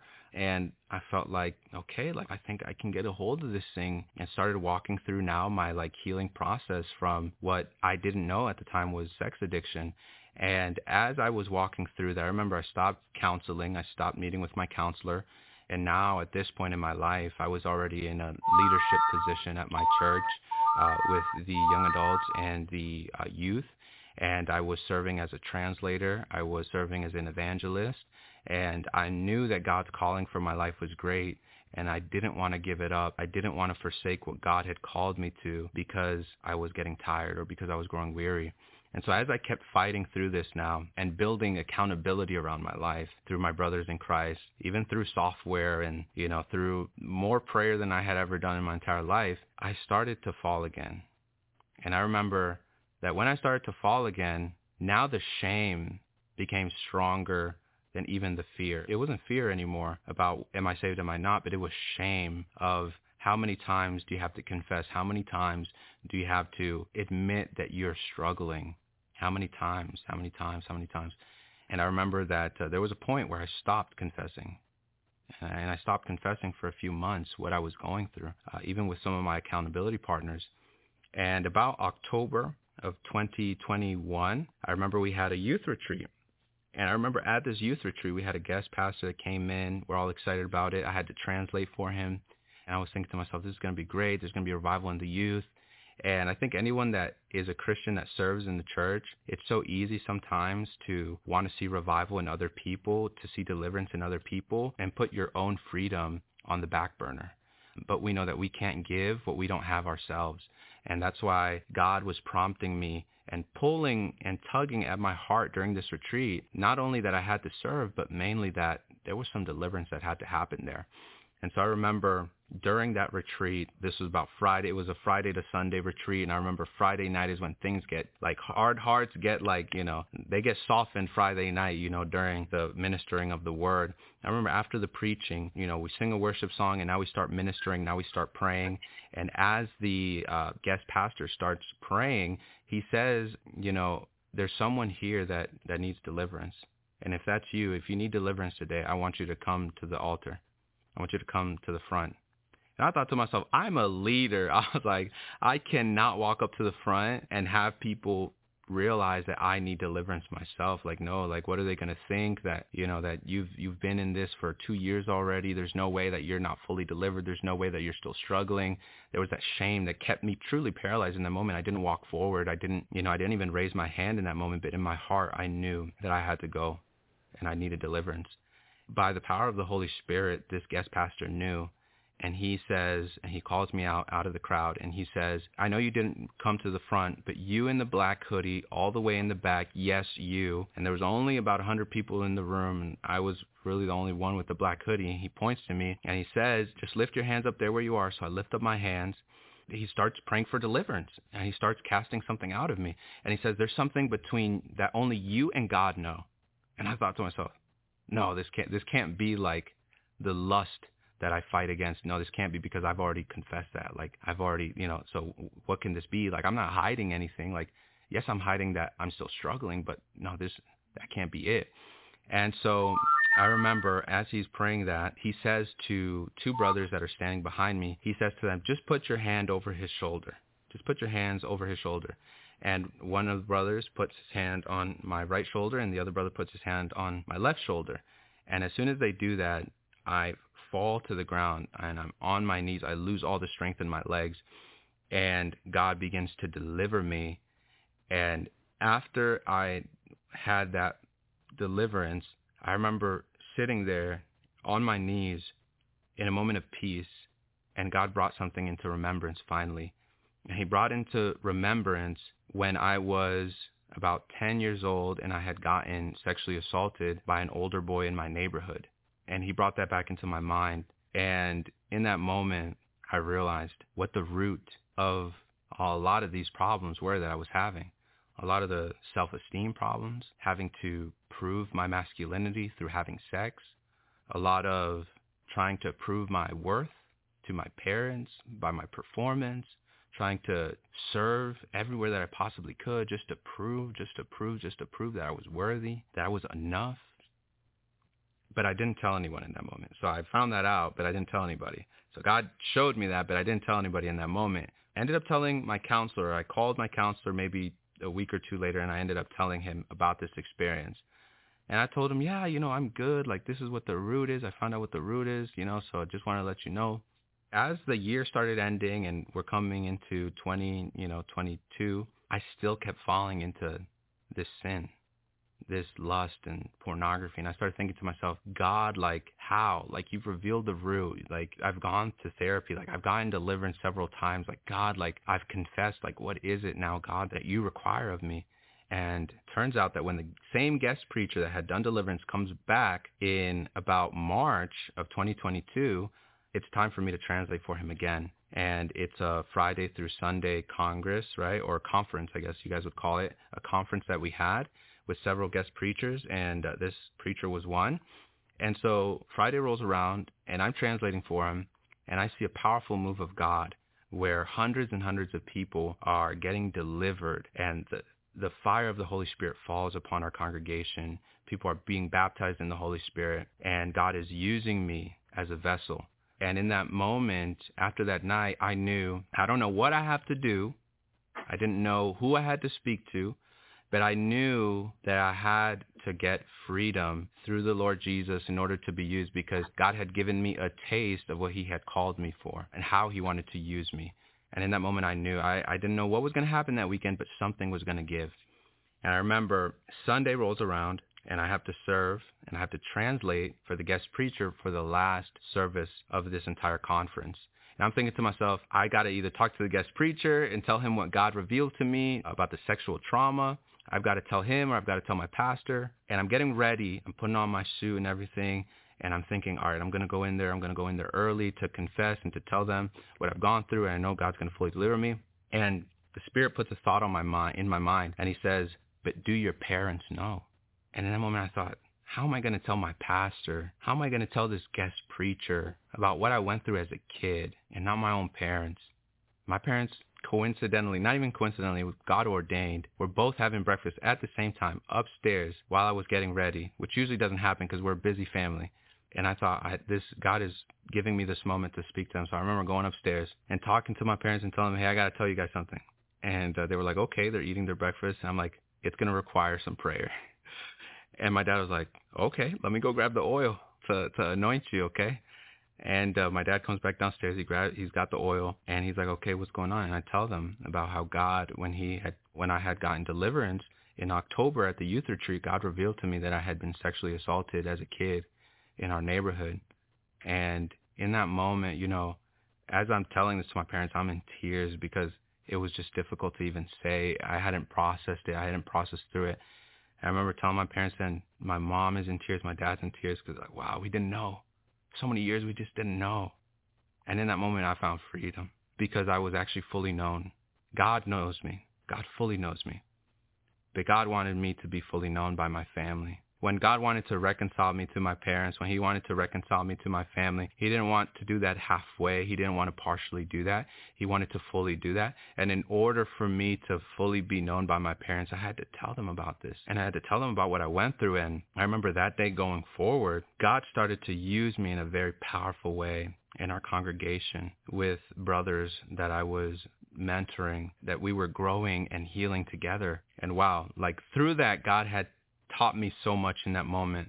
And God finally gave me liberty, because when you understand why you do things, a lot of the sins that we commit, like, drinking, smoking, having sex, watching pornography, masturbation, we look at those things as the actual issue. They are a issue. They're an issue, but they're not the issue. They're not the cause. They're just the symptom.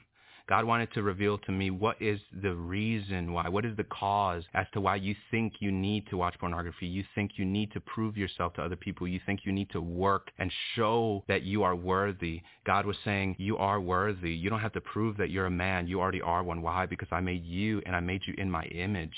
And God said, you know what? No more being afraid, no more doubting. I've made you a man, and a man of God. When God did that in my life, it was almost like the foundation was finally set. Fully set. Now the concrete's dried. And now God is saying the healing that needed to be done many years ago, it's complete. And now it's time to grow. Now it's time to build. Now it's time to edify, not just myself, but to edify the church. And that's the entire thing. I mean, God really wanted to reveal to me all of those different things, because sometimes I used to think to myself, it's just my story is about how I used to do drugs and about how God delivered me from that. The true story was not that. True story was not, oh, you got delivered from drugs, you don't do drugs no more. Or you used to sell drugs, you don't sell drugs no more. True story was, I looked at myself as worthless, but God was showing me that I was worth more than I ever thought. And not because of anything that I did, because of anything that I can do, but because he made me, and he made me in his image. And that's more than enough. And that gave me freedom to make mistakes sometimes, to maybe I didn't say the right thing, and that's okay, to continue to grow, to continue to heal. That gave me freedom to really be a child of God, not trying to pretend to be someone that I'm not trying to pretend like I'm perfect, because I'm not, but accepting that I am a child in need of his Father. And that understanding brought healing to my heart. Eliel, who is Jesus to you? He is my everything. He's my best friend, my counselor. He's everything that I had ever longed for, but did not know that I had. Eliel, for anybody who is dealing with that same struggle that you dealt with when it came to pornography, when it came to just the brokenness, and let's say they're in that place right now, what can you say to those men and women who are watching, who are feeling hopeless, who are feeling everything that you felt in those moments? What can you say to them? Well, I'd like to say, first off, that if you feel hopeless, understand that God can even use that. If you feel broken, God can and will use even that. There's a verse in the scripture that talks about how you and I are jars of clay, and we're not perfect, and we're not, what people see on TV, and we're not what people see on Instagram. We are humans that are flawed, that are finite. And at the end of the day, God can use your mistakes. The biggest thing that the enemy wants to use against us is shame, so that we cannot come to the throne of grace. What does the scripture say? It says that we can come to the throne of grace, right? We can come to God confidently knowing that he knows our mistakes. Even if you've never confessed it, he already knows. So the next step is, you know what? God, I want to be fully known. Is God, I want to be delivered. And deliverance takes vulnerability. It takes you being okay with admitting that you've made a mistake and that you're not perfect, with you understanding that there are deep roots that need to be yanked out, and that the healing process doesn't just take a month. It doesn't just take a few weeks. It takes years. And that's okay, because God is going to be patient with you. And he's been patient with you this far. If you're watching this, he's going to continue to be patient with you. Any last words? I really felt that I felt that God was prompting me to read this.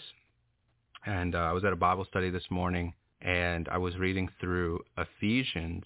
And as we were reading through Ephesians, God really started to encourage me about the amazing work that he's done in my life, and that he's done in the lives of many others that, have been on this channel, and, you might encounter on your daily lives, that you see serving the Lord, that you see in the kingdom. And it says this in Ephesians.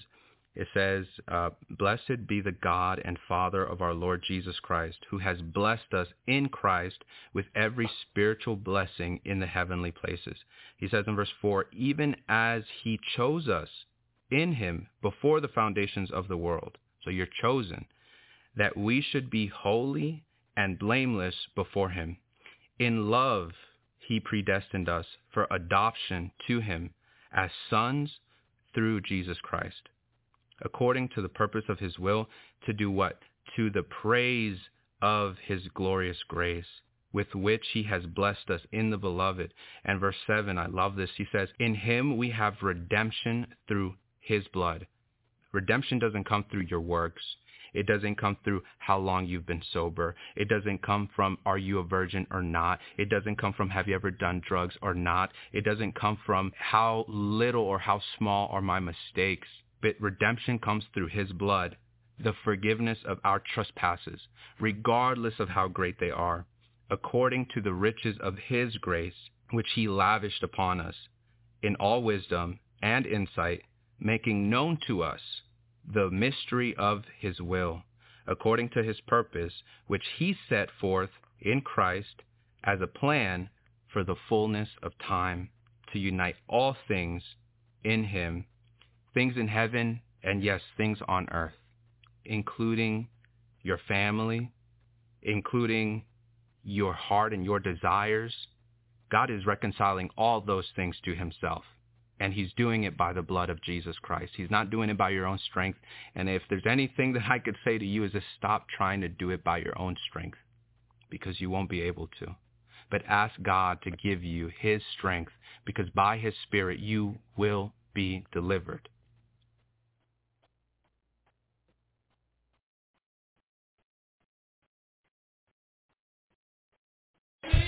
God will.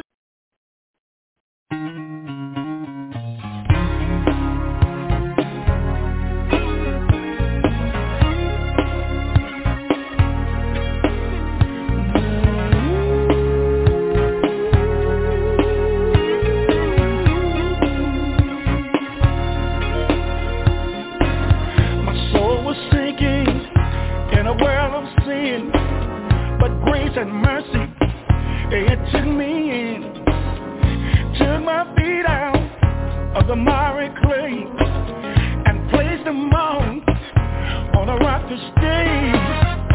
Oh, what a relief it was when God rescued me.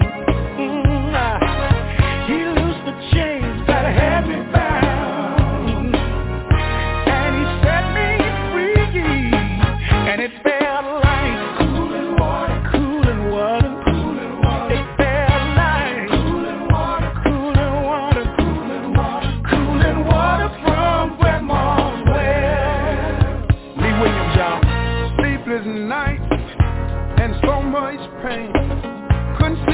sunshine, nothing but rain. But God said we've been made endure for a night, but in the morning it will be alright. Oh, what a relief it was when God rescued me. He loosed my chains, had me bound, and then He set me free. Felt like cooling water, felt like cooling water, just like cooling water from Grandma's well. It felt like cooling water, felt like cooling water. When He saved my soul, it felt like when He made me whole, felt just like it felt good, y'all. But that cooling water, just like I knew that it would, just like I knew that it would, y'all. When He raised me, it felt just like, and I'm reminded of another water, and I'm reminded of another water. When they took me down in the water, when they took me down to a muddy pond to be baptized, took me down to be baptized. Let me tell you what happened to me. They baptized me in the name of the Father, baptized me in the name of the Son, baptized me in the name of the Holy Ghost, and they all made one. And that ain't all, y'all. When I came up out that water, I had a new walk, just didn't walk quite the same. When I came up from that water, I had love in my heart. When I came up out that water, I had joy all in my heart. Another thing, y'all, changed my mind. I couldn't think that same way. Changed my heart.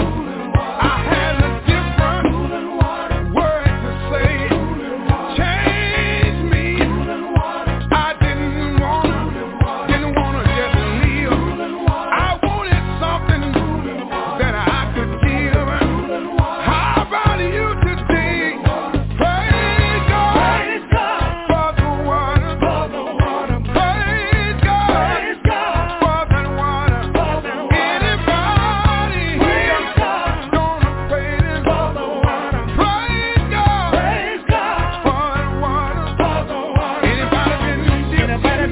Anybody been dipped? Anybody been dipped? I wanna know, have you been dipped down in the water?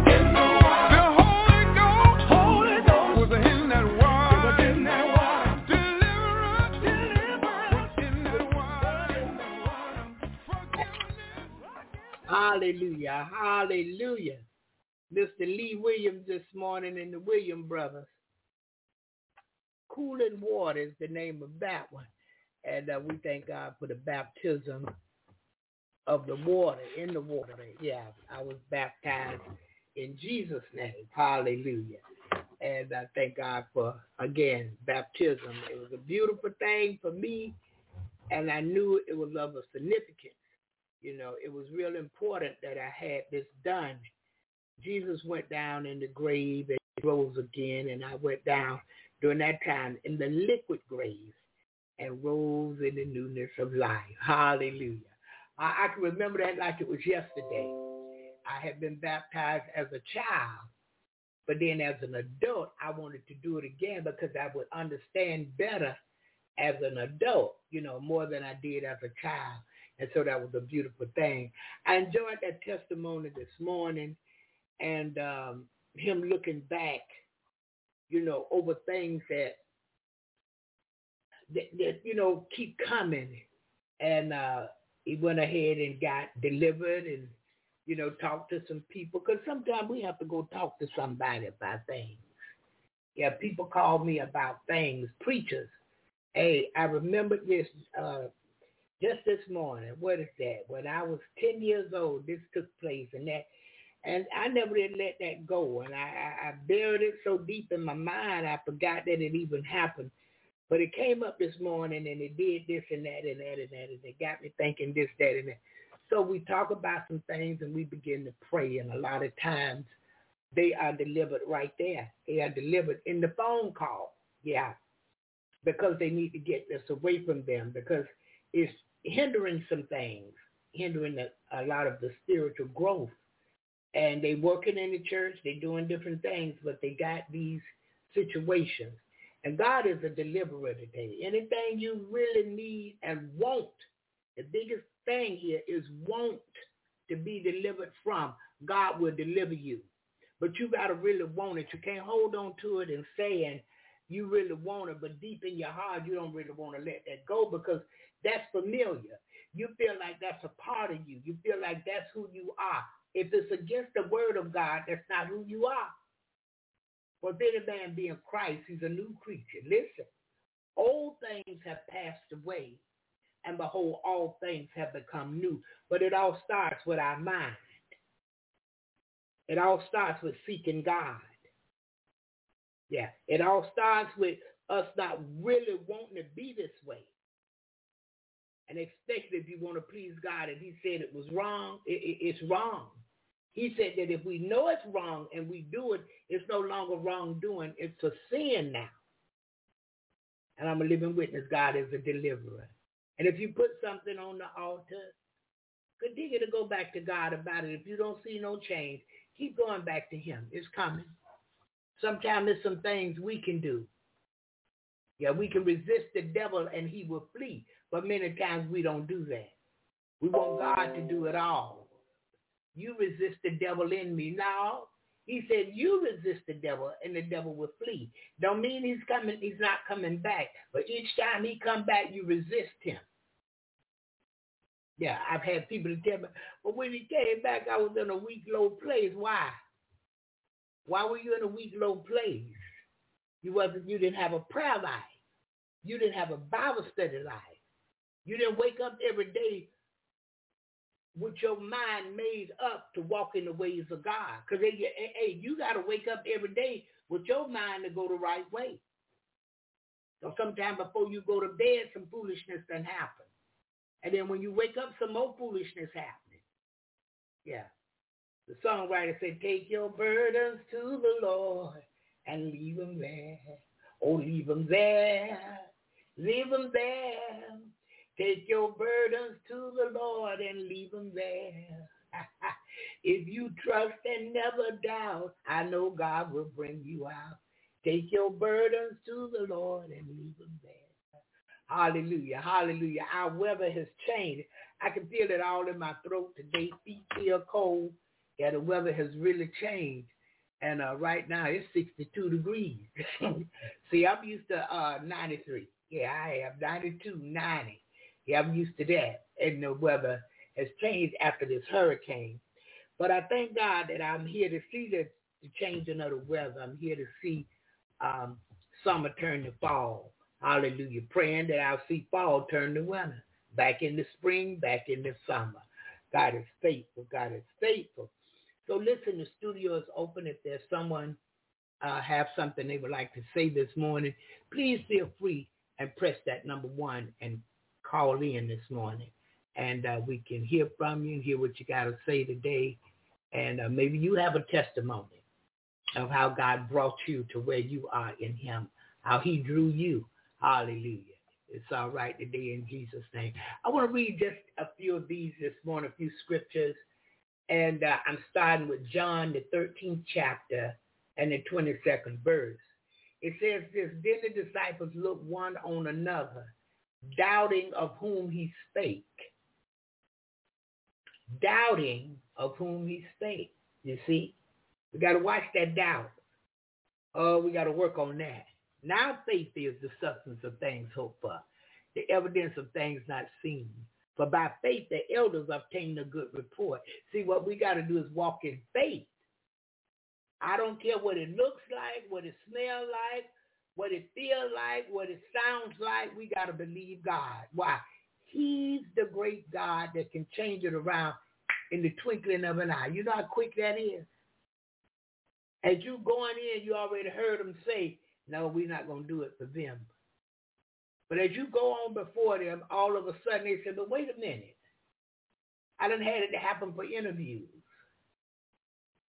I was getting ready to go out the door. They wasn't going to hire me. I didn't have enough experience. I wasn't what they was looking for. But God said before I left home, the job was mine. And then they said, oh, but you know what? Wait a minute. Come back. Can you have a seat right here? Let me look at something. And then they said, but you do have this, and this. And then Charlie, he can train you. Gloria, she can train you. So look, can you be here tomorrow at 8? Sometime I've gotten all the way home. And when I got home, the message was on the answer machine to report tomorrow morning. At 7 o'clock. Yeah. And while I'm there at 7 o'clock, when 9 o'clock comes, they would send me over for the background check, the fingerprint, or whatever I needed to do. If we'll trust God and don't doubt it, keep the faith. Yeah, keep moving. 1 Timothy 2:8 says, I will therefore that men pray everywhere, lifting up holy hands without wrath and doubting. Yeah, sometimes you may be in the grocery store and you see something that you know is the move of God. You may be going in, you may have to buy a humongous roast beef for a family gathering. And that thing is $60-something. You only went in the store with 100, and you have potatoes and other things to buy. And if you spend $60 on the roast, woo, what you gonna do about the rest of the stuff? Will $40 cover the rest of it? Some of the items you buy may have taxes on. But when you got there and you looked at the huge roast beef that you had to have, the roast beef had a big sale on it, and that particular roast beef, just the 10-pounder, 15-pounder that you needed is on sale for $28, huh? I would therefore that men pray everywhere, lifting up holy hands without wrath or doubting. No matter where I go, I want to pray and lift up holy hands to him without wrath or doubt. I'm not going to fight with nobody about the word. I'm not going to fight with nobody about Jesus. There's no wrath, none of that. And I'm not going to doubt. I'm going to trust God. Keep the faith. Acts 2:10 says, arise therefore and get thee down and go with them, doubting nothing, for I have sent them. See, we got to be careful. The scripture even says be careful, for some have entertained angels unaware. So sometimes God has already did what he's going to do, so he sent somebody to let you know. So go with them. Whatever instructions they gave you, go ahead and do it. Don't doubt it. God sent them your way to be a blessing unto you. Sometimes people say, how did you know? Look at here. I just look at them some days here. I've been on the phone with people, and I told them what he sent me to tell them, and they told me, well, how did you know? I just look at the phone like I'm crazy. You know, if that was between only you and God, and I'm telling you about it, the outcome of it, I'm telling you the instructions to get it done, how else would I know? I don't even live in your town. I don't even live in your state.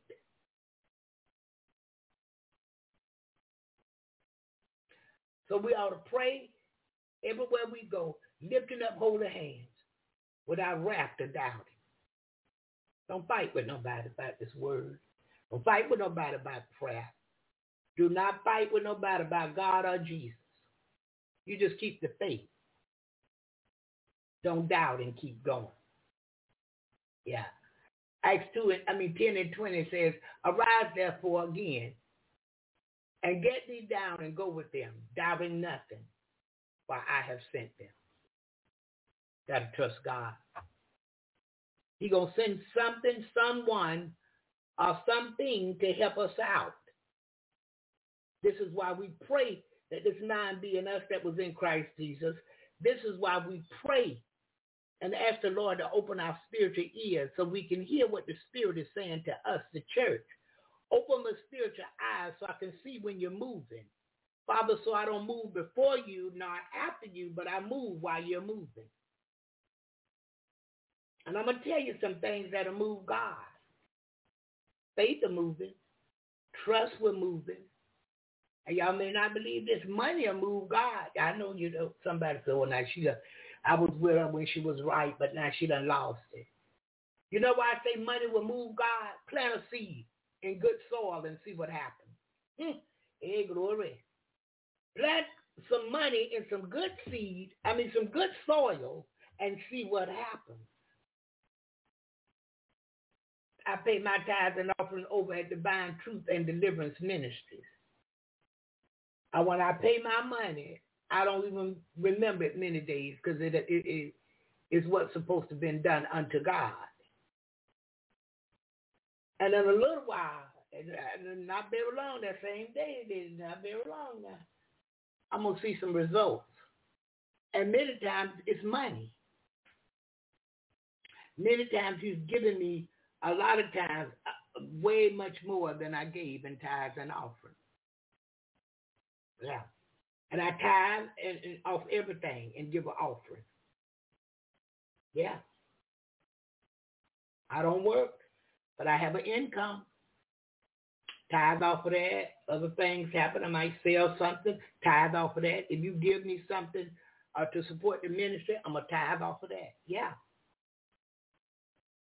Why? God loves a cheerful giver. Why? That's what his word said. Bring them tithes and offering it to the storehouse that there be meat in my house. Yeah.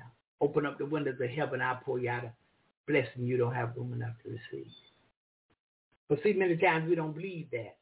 We don't truly believe the word of God because I believe this. I believe we give so that we'll have money to pay our bills. Many believe they work so they can pay bills, and I've said it too. But I found out I give. I work to give. And when I give, it calls him to give back to me. Pressed down, shaking over. Shaking, running over. Pressed down, shaking together, and running over. He have others to give to me. And that way I can pay somebody electric. I can do this to do that. Which brings me to this today. We have a $80 situation. And I don't have the total $80. Well, $100, let's say. But if I can get $80, if I can get 4 people to send me 20 or 8 people to send me 10, either way. I mean, what I said, 5 people to send me 20, 5 people to send me 20, or 10 people to send me 10, that'll make $100. And you're going to plant it as a seed. You're going to give it as a seed and give it unto the Lord. And as you're giving, you're going to tell God what you're giving it for. You're giving it to be a blessing to someone. But Lord, I'm giving it so that this can come back for my truck note. This can come back for my car payment. This can come back for my insurance payment. Lord, you know my mortgage due. Lord, I'm giving this $20. I'm giving this $10 so that it can multiply back to me. Lord, I'm sick. And I don't have but 20. But I'm going to give this 20 and I'm giving it to be a blessing to somebody else. But Lord, I'm giving it in hopes and trusting you to heal me. Because remember, faith is the substance of things hoped for. Glory, the evidence of things not seen. Again, by faith the elders obtained a good report. Well, who was the Apostle Paul? Abraham, Isaac, Jacob, David, Solomon. Mm-hmm. They did it by faith. Abraham believed God. I don't care what nobody said or did. Abraham believed God. And then did anybody know Abraham was lying? Yeah. And I think Isaac did too. This king come out with all his people, and he asked Abraham about Sarah, and Abraham said that was his sister when that was his wife, because she was very pretty. But God revealed it to the king, and the king told Abraham, look here, you could have got me messed up, man. You and your wife and all whatever you got, y'all go on somewhere. Because you could have got me messed up with God, telling me that was your sister. I could have took her to be my wife. Yeah. Abraham feared that if he told the king that was his wife, that he might kill him and Sarah. But yet, God called Abraham friend. Because Abraham got that thing about faith and trust in God. Abraham got that thing right. When God told him sacrifice Isaac, he was going to take him on up there and do him, y'all. Yes, he was. God said, Abraham, hold up. Look over there in the thicket. I got a ram in the bush for you. But that showed God that Abraham was going to obey. That Abraham trust him. Do we really trust God today? Because he loves us. Glory, glory, glory. Hallelujah. Thank you, Lord. Thank you. Hey, I'm seeing right now this morning, trust is that's going to open the door for you. Trust is what's going to heal the day. Trust in God. Trust in God is going to pay that bill. Trust in God going to get that. Everything that you need this morning, trust in God is going to do it for you. How do I trust him? You don't understand, Bob. I got trust issues. He's not like man.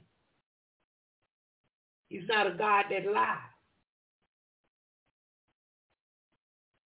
He died for us all before we got saved. When we were sinners, he yet loved us enough to die for us. So now that you come to him, if you trust him, he's going to fix that situation. I see the Lord turning things around this morning. I'm telling you, trust God today. Let it go, please. Just let it go. Stop dwelling on it. Stop thinking about it. Stop trying to fix it. Stop all that what if. And stop leaning this morning to your own understanding. Stop being wise in your own eyes.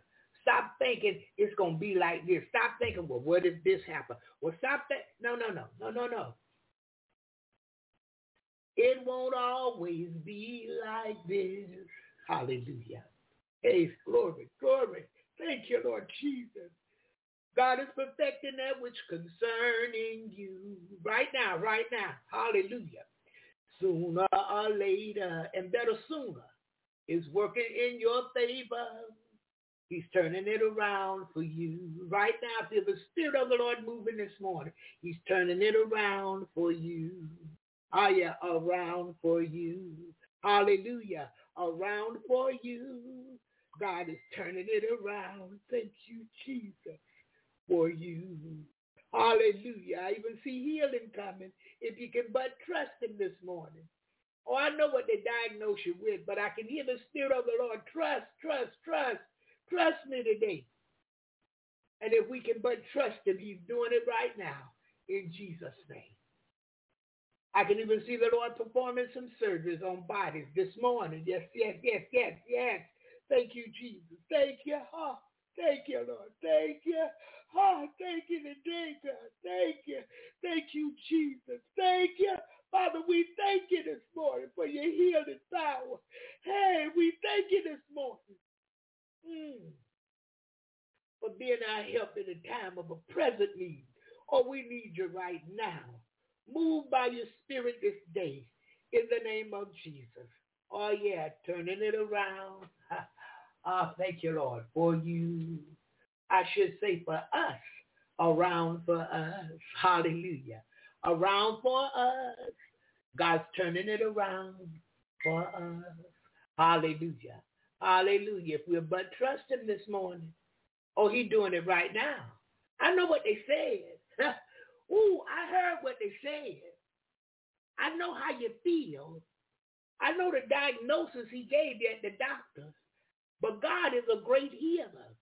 He's the God that healeth thee. He even sent his word, and his word healed. Hallelujah. Because the enemy wants you to think that's going to get you down. The enemy wants you to think, oh, it's going to get worse. No, sir.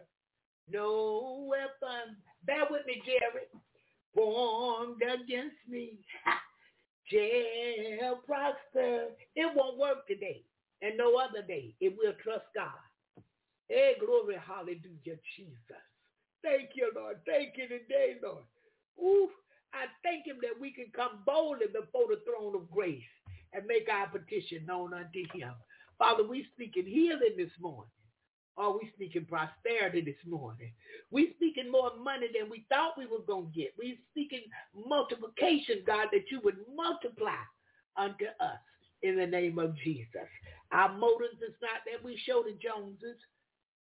Our motives is that you showing the Joneses because you're blessing us because we trust you and we have faith in you and we hold to your word because your word is true this morning. In the name of Jesus.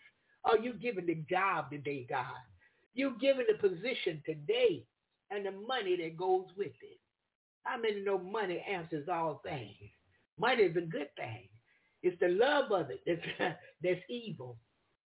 But money can open some doors. Money can pay some ways. Hallelujah. I needed money to go to Atlanta. To Birmingham. I didn't see no way. But he made a way. Woo! He made a way. And he don't just make ways. He is the way. Yeah, he don't just make ways. He's the way. The way to anything you need this morning. I don't care what it is. Yeah. I need my feet done. Guess what? He's making a way. As I'm talking to you, he's making a way. Hallelujah. Woo! You can't beat him. You can't beat God-given, no matter how hard you try. Yeah, over and over again. He's going to come out on top. Yeah, because if he loves a cheerful giver, that means he is a cheerful giver. And when he gives to us, it makes him happy. You don't give nothing grudgefully. And if he don't want to give it, he's not giving it. And he won't make no excuse. Yeah, if it will work together for your good, he'll let you have it. If it's going to cause heartache, pain, or sorrow, he's not going to give it. And see, one thing about him, he don't have to give it and say nothing. He don't have to give an excuse. He don't have to give an answer. He don't have to give a reason. He just didn't do it. It's up to you to figure it out. What a mighty God. Then he'll give it, and he don't even tell you why he gave it. I just assumed, Lord, you gave it because I needed it. You gave it because I asked for it. I have not because I asked not this. I don't care what it is today. You want the big Bentley? Huh? You want the house on the hill with the dog named Fluffy? You want to get married? Go ahead and ask God and trust him today. A lot of times God don't do for us because of what we're not yet and what we haven't done yet and what we're not thinking about doing yet. Sometimes a woman want a husband and she ain't ready to be a wife. She feel that way, but feeling and being is two different things. I feel rich. When I go over there to Wells Fargo, they'll tell me now, now that may be coming. But it haven't, the deposit haven't hit the account yet, okay? I'm rich, and it's coming. The money is coming. I'm talking about millions. But until it get here, I got to wait. I got to tarry until it comes. Oh, I spend all the time. I'm talking about big money. Yeah,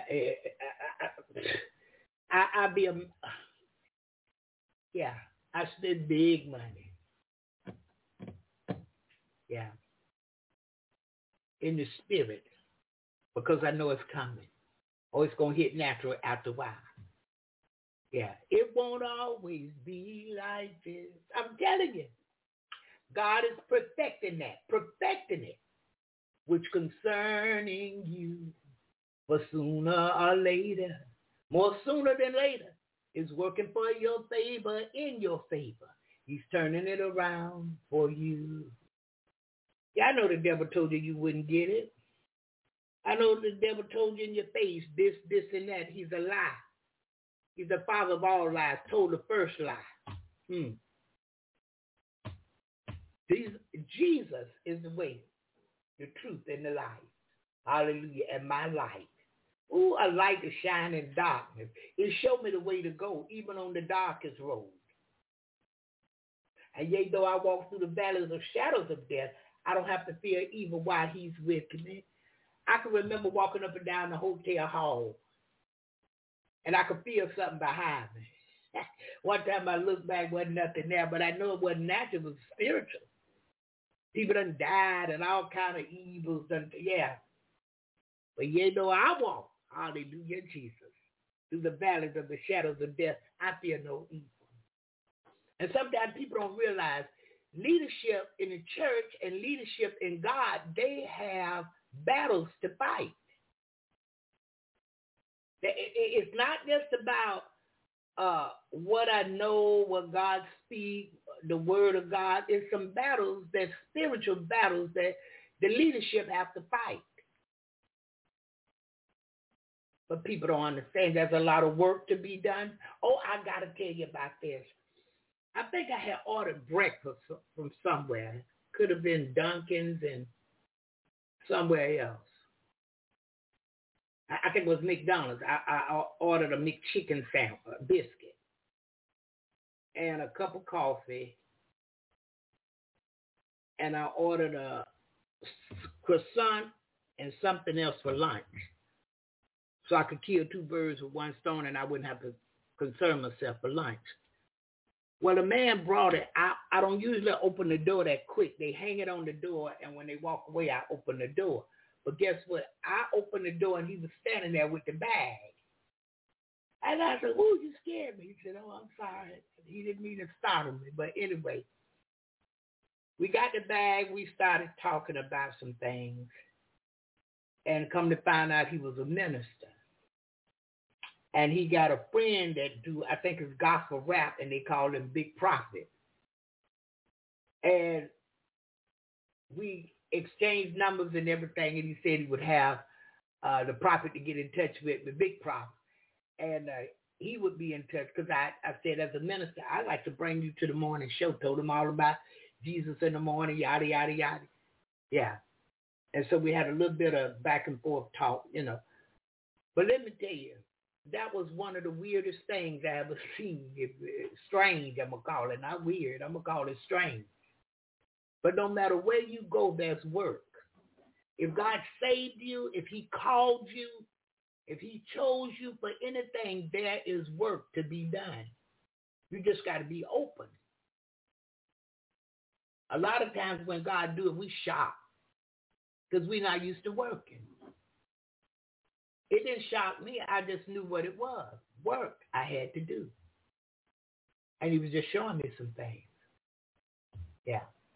I can hear that. I can hear it. I can hear it. It won't always be like this. I can hear that. God is perfecting that which concerning you. Sooner or later, it'll work in your favor. Sooner than later, I'm telling you. He's turning it around for you right now. Around for you. Around for you. God's turning it around for you. Hallelujah. Thank you, Jesus. Lord, we thank you today. We thank you for turning it around for us. All in the name of Jesus. All right, Sister Jerry, I'm coming at you right now. Good morning. God bless you. How are you? Good morning, Sister Barbara. I am well. I am well. I wasn't going to press one, but I thought about it, and I said, Lord, how can you wake me and I not just say good morning and thank you? So good morning, everyone, and thank God for a new day. Thank God that my household came through the storm when many households didn't. Thank God I was not in that number that many died in. So I just want to tell God thank you. I just want to, the life, strength, and most gracious God, I come before you today. with sins and unsins, knowing and not knowing. But I do know one thing that I don't know, or I didn't know when I was young. I went to sleep with it on my mind. Yeah, Lord. I did not know who I was and who I belonged to in my 20s. Yeah, but when I got to my 50s, Lord, you showed me I was your child. And this world is not my choice, it's your will. So I thank God for his will that he's doing for me and in me. In Jesus' name, amen this morning. Amen. Amen, Sister Jerry. We just got to let go and let God have his way. Because, see, we lean into our own understanding many days. We've been wise in our own eyes because we think it's going to come out like this. If I do that, it's going to do. Look here. You don't know the plan God has for you. Not when you go back with him, but right here on the earth. Your eyes have not seen. Hey, glory. Your ears have not heard. Neither has it entered into your heart the things that God got in store for you right where you are. Oh, I know what they said. Some said you wouldn't make it. They said you wouldn't be here today. Some done lied on you, ridiculed your name. And folks like to listen to negative more than positive. But God has already fixed it concerning you sooner or later. And I say sooner, it'll work in your favor. Hey, he's turning it around. Hallelujah. I thank you, Lord Jesus, for you. Today, he's turning it around for you. We just got to believe God. Oh, I feel the Spirit of the Lord moving for you this morning. And if you can trust him, it's already done. It's already done in the Spirit, so saith the Lord. You just need to praise him now. You just need to give God the sincere praise that he deserves. Go on and praise and worship him. But I would praise him like I lost my mind because he already did it for me. Hallelujah, hallelujah. It's a done deal. The earth is his. I want you to hear me this morning. The fullness thereof, the world, and they that dwell therein. Everything and everybody, including that devil, belong to God. He can have his way any way he chooses. He can do whatever it is he want to do. Whatever God want to do in your life for you. It's not according to what the boss man said. It's not according to what the doctor said. It's not according to what your family said. How many know sometimes family will put you down? Girl, they done told you you got that. I'm going to tell you what's going to happen next. Now, don't tell me what's going to happen next. I already know. I serve a risen Savior. I serve Almighty God that have all power. Hey, I serve Jehovah. He's my rock. Hey, my shot in a weary land. He's my shelter in the time of storm. Hey, he's on my side. I know you don't like me. It's okay. God loves me. And I'm going with who loved me this morning. I'm going with who suffered, hung, bled, and died for me. Who went down, conquered all, and rose with all power. I'm going with the one that when I was yet a sinner, he died for me. And now that he called me, he drew me out of the world. Oh, I'm going to have better days. Ooh, better days are coming. I want you to know this. By and by, not when you reach that city way up in the sky, right here on the earth, better days are coming for you. Sooner than you think. I need you to believe God and trust him this morning. Oh, he's going to turn this week around for you. Yeah, I can see some smiles on faces. I'm telling you. I see the doctor undoing some diagnosis that he gave you because he don't have the last word over your illness. God have the last word over that body. I saw him performing surgery this morning. Let me tell you something. Right there in Birmingham, Alabama, I went to church one Sunday. Listen, y'all, I was sick as a dog. I'll never forget it. I had on gold and black. And I was sick. These during the days when I dressed up to go to church, you know. And hair all did up and everything. and I went on to church. And I used to like shoes made out of the same material as the dress. Bishop called me out. And when I didn't even feel like getting up out the chair to go up to him. And I walked on up there. And when I walked up there, I think he laid hands on my stomach. And that's not him. He'll call me or some other woman to lay hands on a woman with stomach problems, breast problems. But he laid hands. And he commenced to praying. I went out under the power. Now, this before I really learned the ways of God, and this before I really grew in him. I was a new babe in Christ. I went out on the floor, and when I was out, I know the Lord was performing surgery. I'm out under the power, but I could feel it. I know it wasn't Bishop. It wasn't nobody else in the building. Not no human being, but he was performing surgery. And when I woke up, I come to, I'm looking around, I'm on the floor. Ow! Face up, the back of my head on the floor, my eyes up to the ceiling. I'm looking around while I'm laying there, and I said, which one of them hit me? I said, they hit me there so hard they knocked me out. I said I was a young babe in Christ. And the ushers come and help me up. Bishop was going on with it. You hear me? Bishop was going on about his business. He was cutting rug, praising God. And when he looked and saw me get up off the floor, he really did a double dance. I said, well, go on and cut it, Bishop. And I went on, but I said to myself, now whoever knocked me out, I'm going to knock him out. And then it come to me. You wasn't knocked out, crazy. Did you feel that God was doing a surgery inside your stomach? He was healing you. I said, oh my goodness, Lord, I'm learning. I'm a slow learner, but I'm learning. So I had to go through some things to learn some things.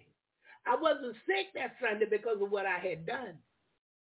I was sick that Sunday so that God can teach me his ways of healing.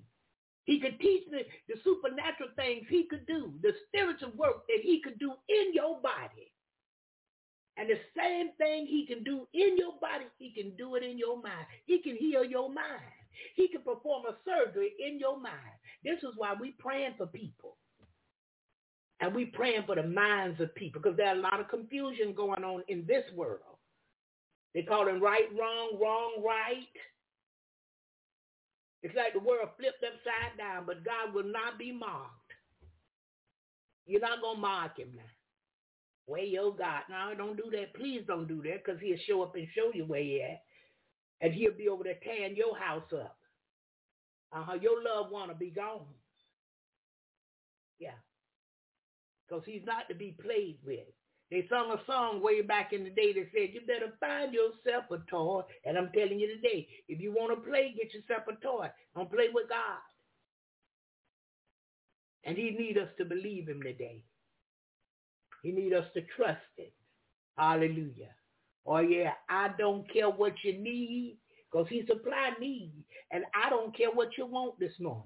You want money? He's a provider. You want money? He can supply it. I'm a living witness. I'm a living witness. Even before I got retirement money, I retired in 2006. And I knew I wouldn't get no money that early on. But to just walk by faith. See, I walk by faith and not by sight. I retired. And so I'm not clocking. I told the Lord, I said, Lord, I don't want to clock out on nobody else's job. Nobody else's time clock. I don't want to work for man no more. I only want to work for you. He opened the door. I come off the job. Never missed a rent payment because I was renting at that time. I didn't have a mortgage. Electric never went off. Water never went off. Refrigerator never empty. And if it was, that's because I wanted to fast. And listen, all kind of things come up. Remember the ladies in the Costco's or the Winn-Dixie grocery stores or any grocery store, and they give out free samples of food that they cooked. They cook the little chicken right here, and you got to taste the chicken and see as a consumer you want whether or not you wanted to buy it for your family. I was that lady with the black hairnet on, the black pants, the white shirt, or the black skirt and the white shirt and the black apron. Those people gave me a card with so much money, thousands and thousands of dollars. Anything you need, you buy it off this card. They sent the equipment that I need to my front door through UPS. And on the weekends, Saturday and Sunday, I would go do those demonstrations. They paid me, I think it was $80 a day to do the demonstration. So that was $160 on the weekend, every weekend. And they didn't skip a beat with giving me the weekend work. And by most Saturday or Sunday, 3 o'clock, I'm gone. I'm on my way home with my money. Yeah, all of that kind of stuff. Then they would call me sometime and say, hey, you want to go do a survey for us? I said, with Taco Bell. Just go over to Taco Bell and buy this, and try it. And when you get home, get on the computer and tell us what it was. And they paid me for all of this. I was retired. I didn't know where no money was going to come from. Listen, God opened the door and gave me unemployment. I drew unemployment for at least 2 years straight. Do you hear me? And one of the unemployment workers in Tallahassee called me. She said, hey, Mr. Obama just gave you a bunch of money, and I just had to call you and tell you. Watch your bank account, because any minute now it's going to drop. Later on that afternoon, that $3,000 hit my bank account. And the just shall live by faith. We walk by faith and not by sight. I didn't know where it was coming from, but I knew it was coming. God brought me off the job because I asked to come off. Had my 1998 Ford Contour, you couldn't tell me nothing. Sister Dot, I didn't need you talking to me about nothing. My Ford Contour was paid for. I had new tires on it and everything. I took it and washed it every Saturday and waxed it up clean on the inside. Yes, sir. Yes, ma'am. I felt like I was living high on the hog, as they say.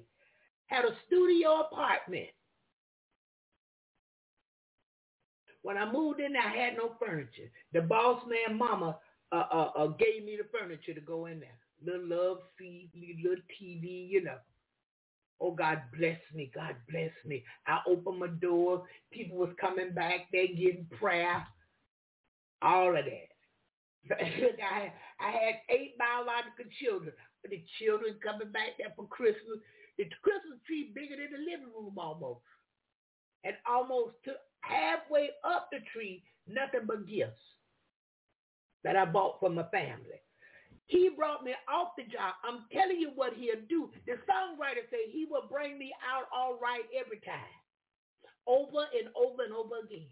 But you got to have faith and you got to trust God. When I lived in the project, I used to tell myself, I say, so what? If they cut the lights off, so what? I'm just going to have me a candlelight service in here. I'm going to have a candlelight praise service.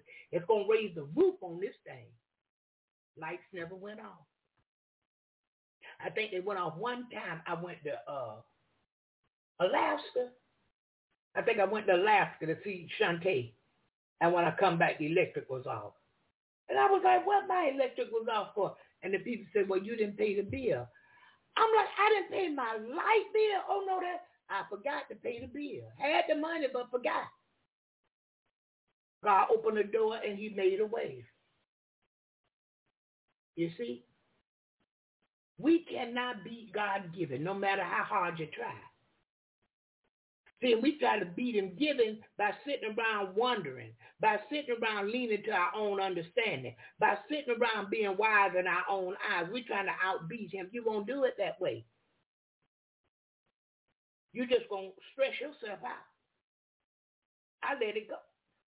And sometimes we concerned about what folk going to say.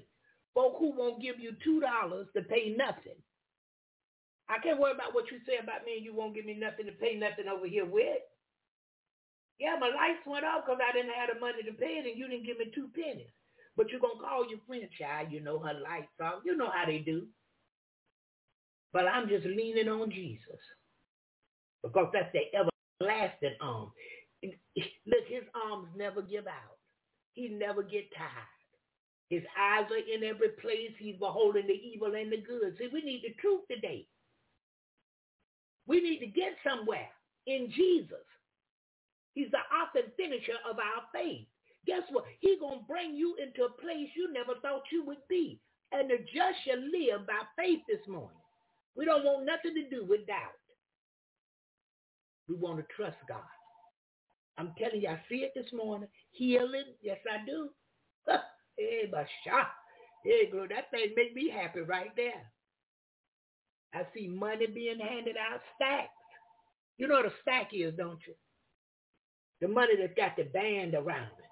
The bank put a band around it. Sometimes it's $1 bills, but it's 1,000 of them in a stack.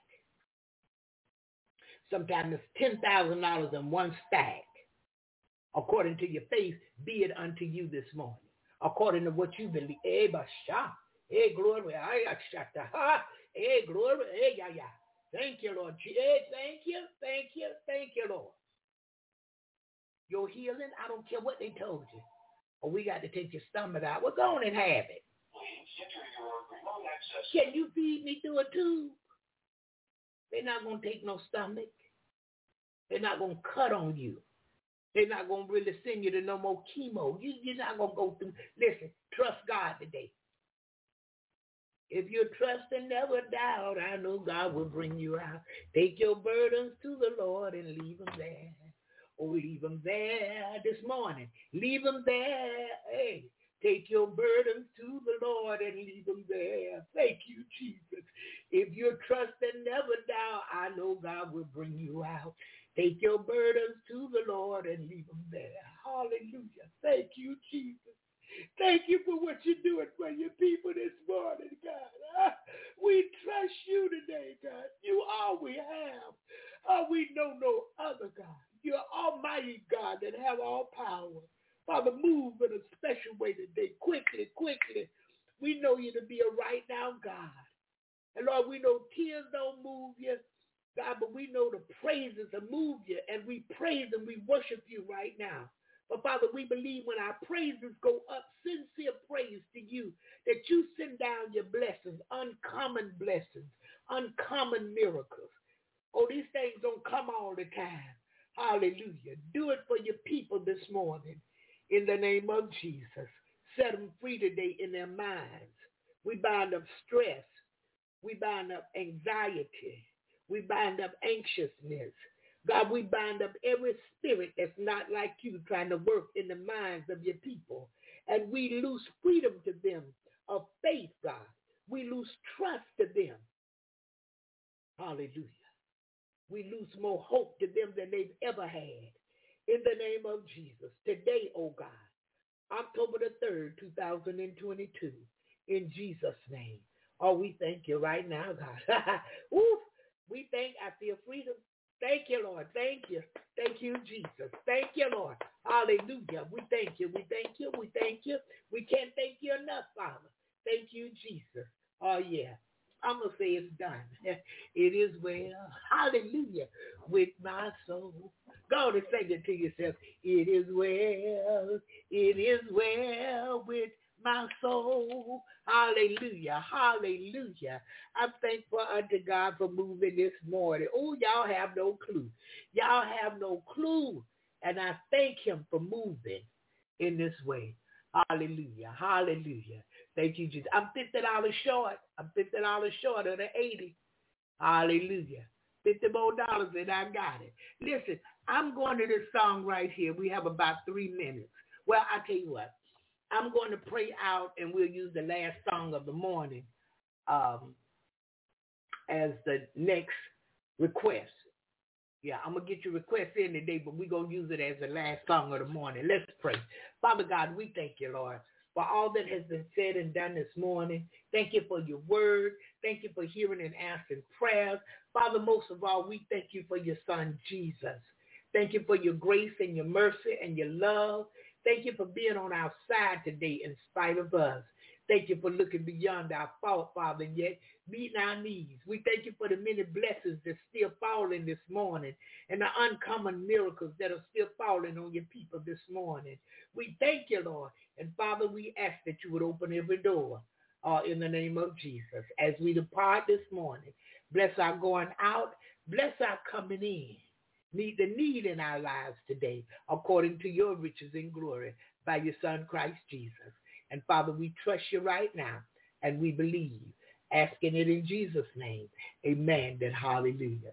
May the Lord watch between me and thee while we are absent, one from another, in the name of Jesus.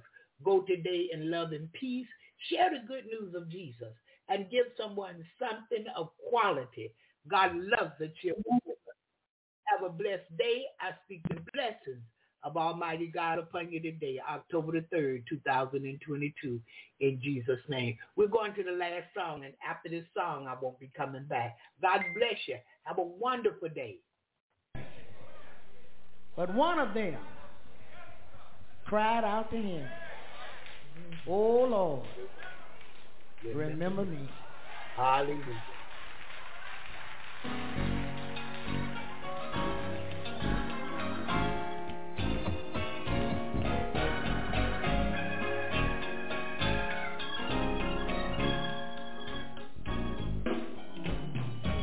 When on the cross of Calvary,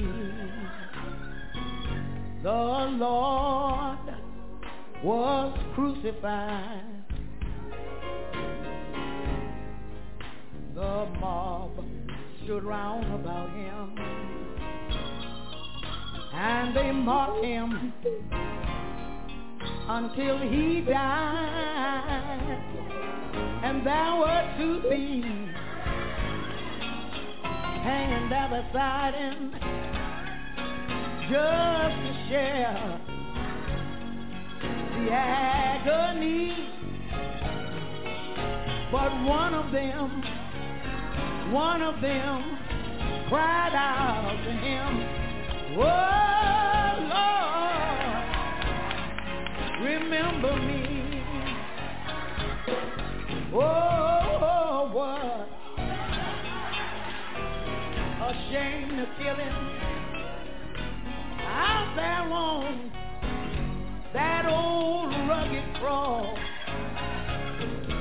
But such a death was needed just to rescue all of us that were lost. His blood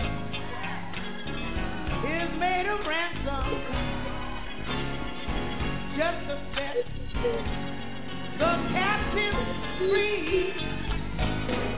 I know that I'm included. Hey, I know God will remember me.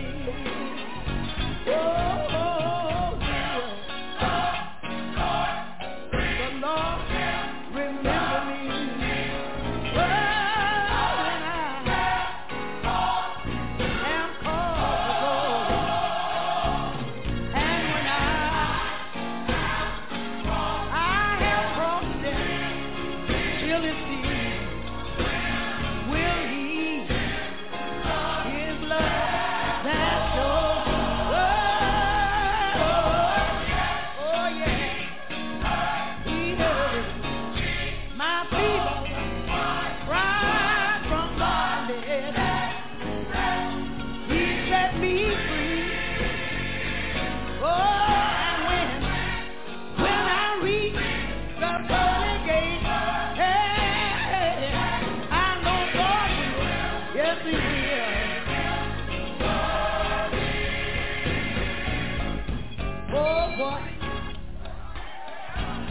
What a shame to kill him.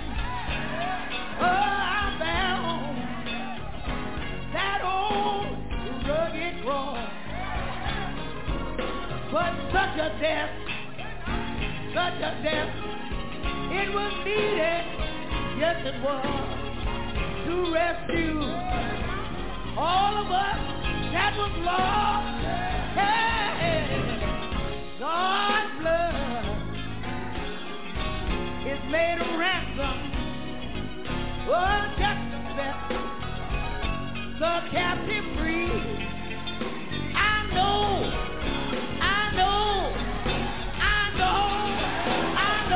that I'm included. Oh, yeah. I know God will remember me. Oh, will the Lord, hallelujah, will He remember me? Oh, when I'm called to go.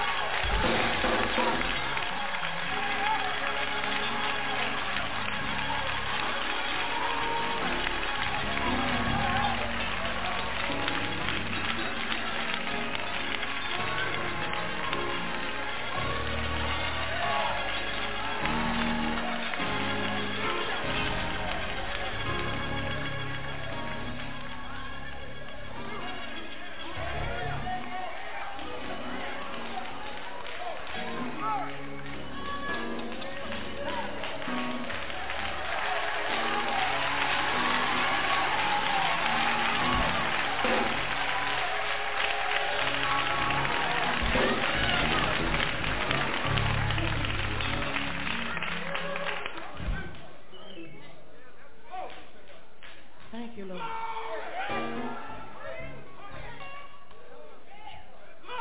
Thank you, Jesus.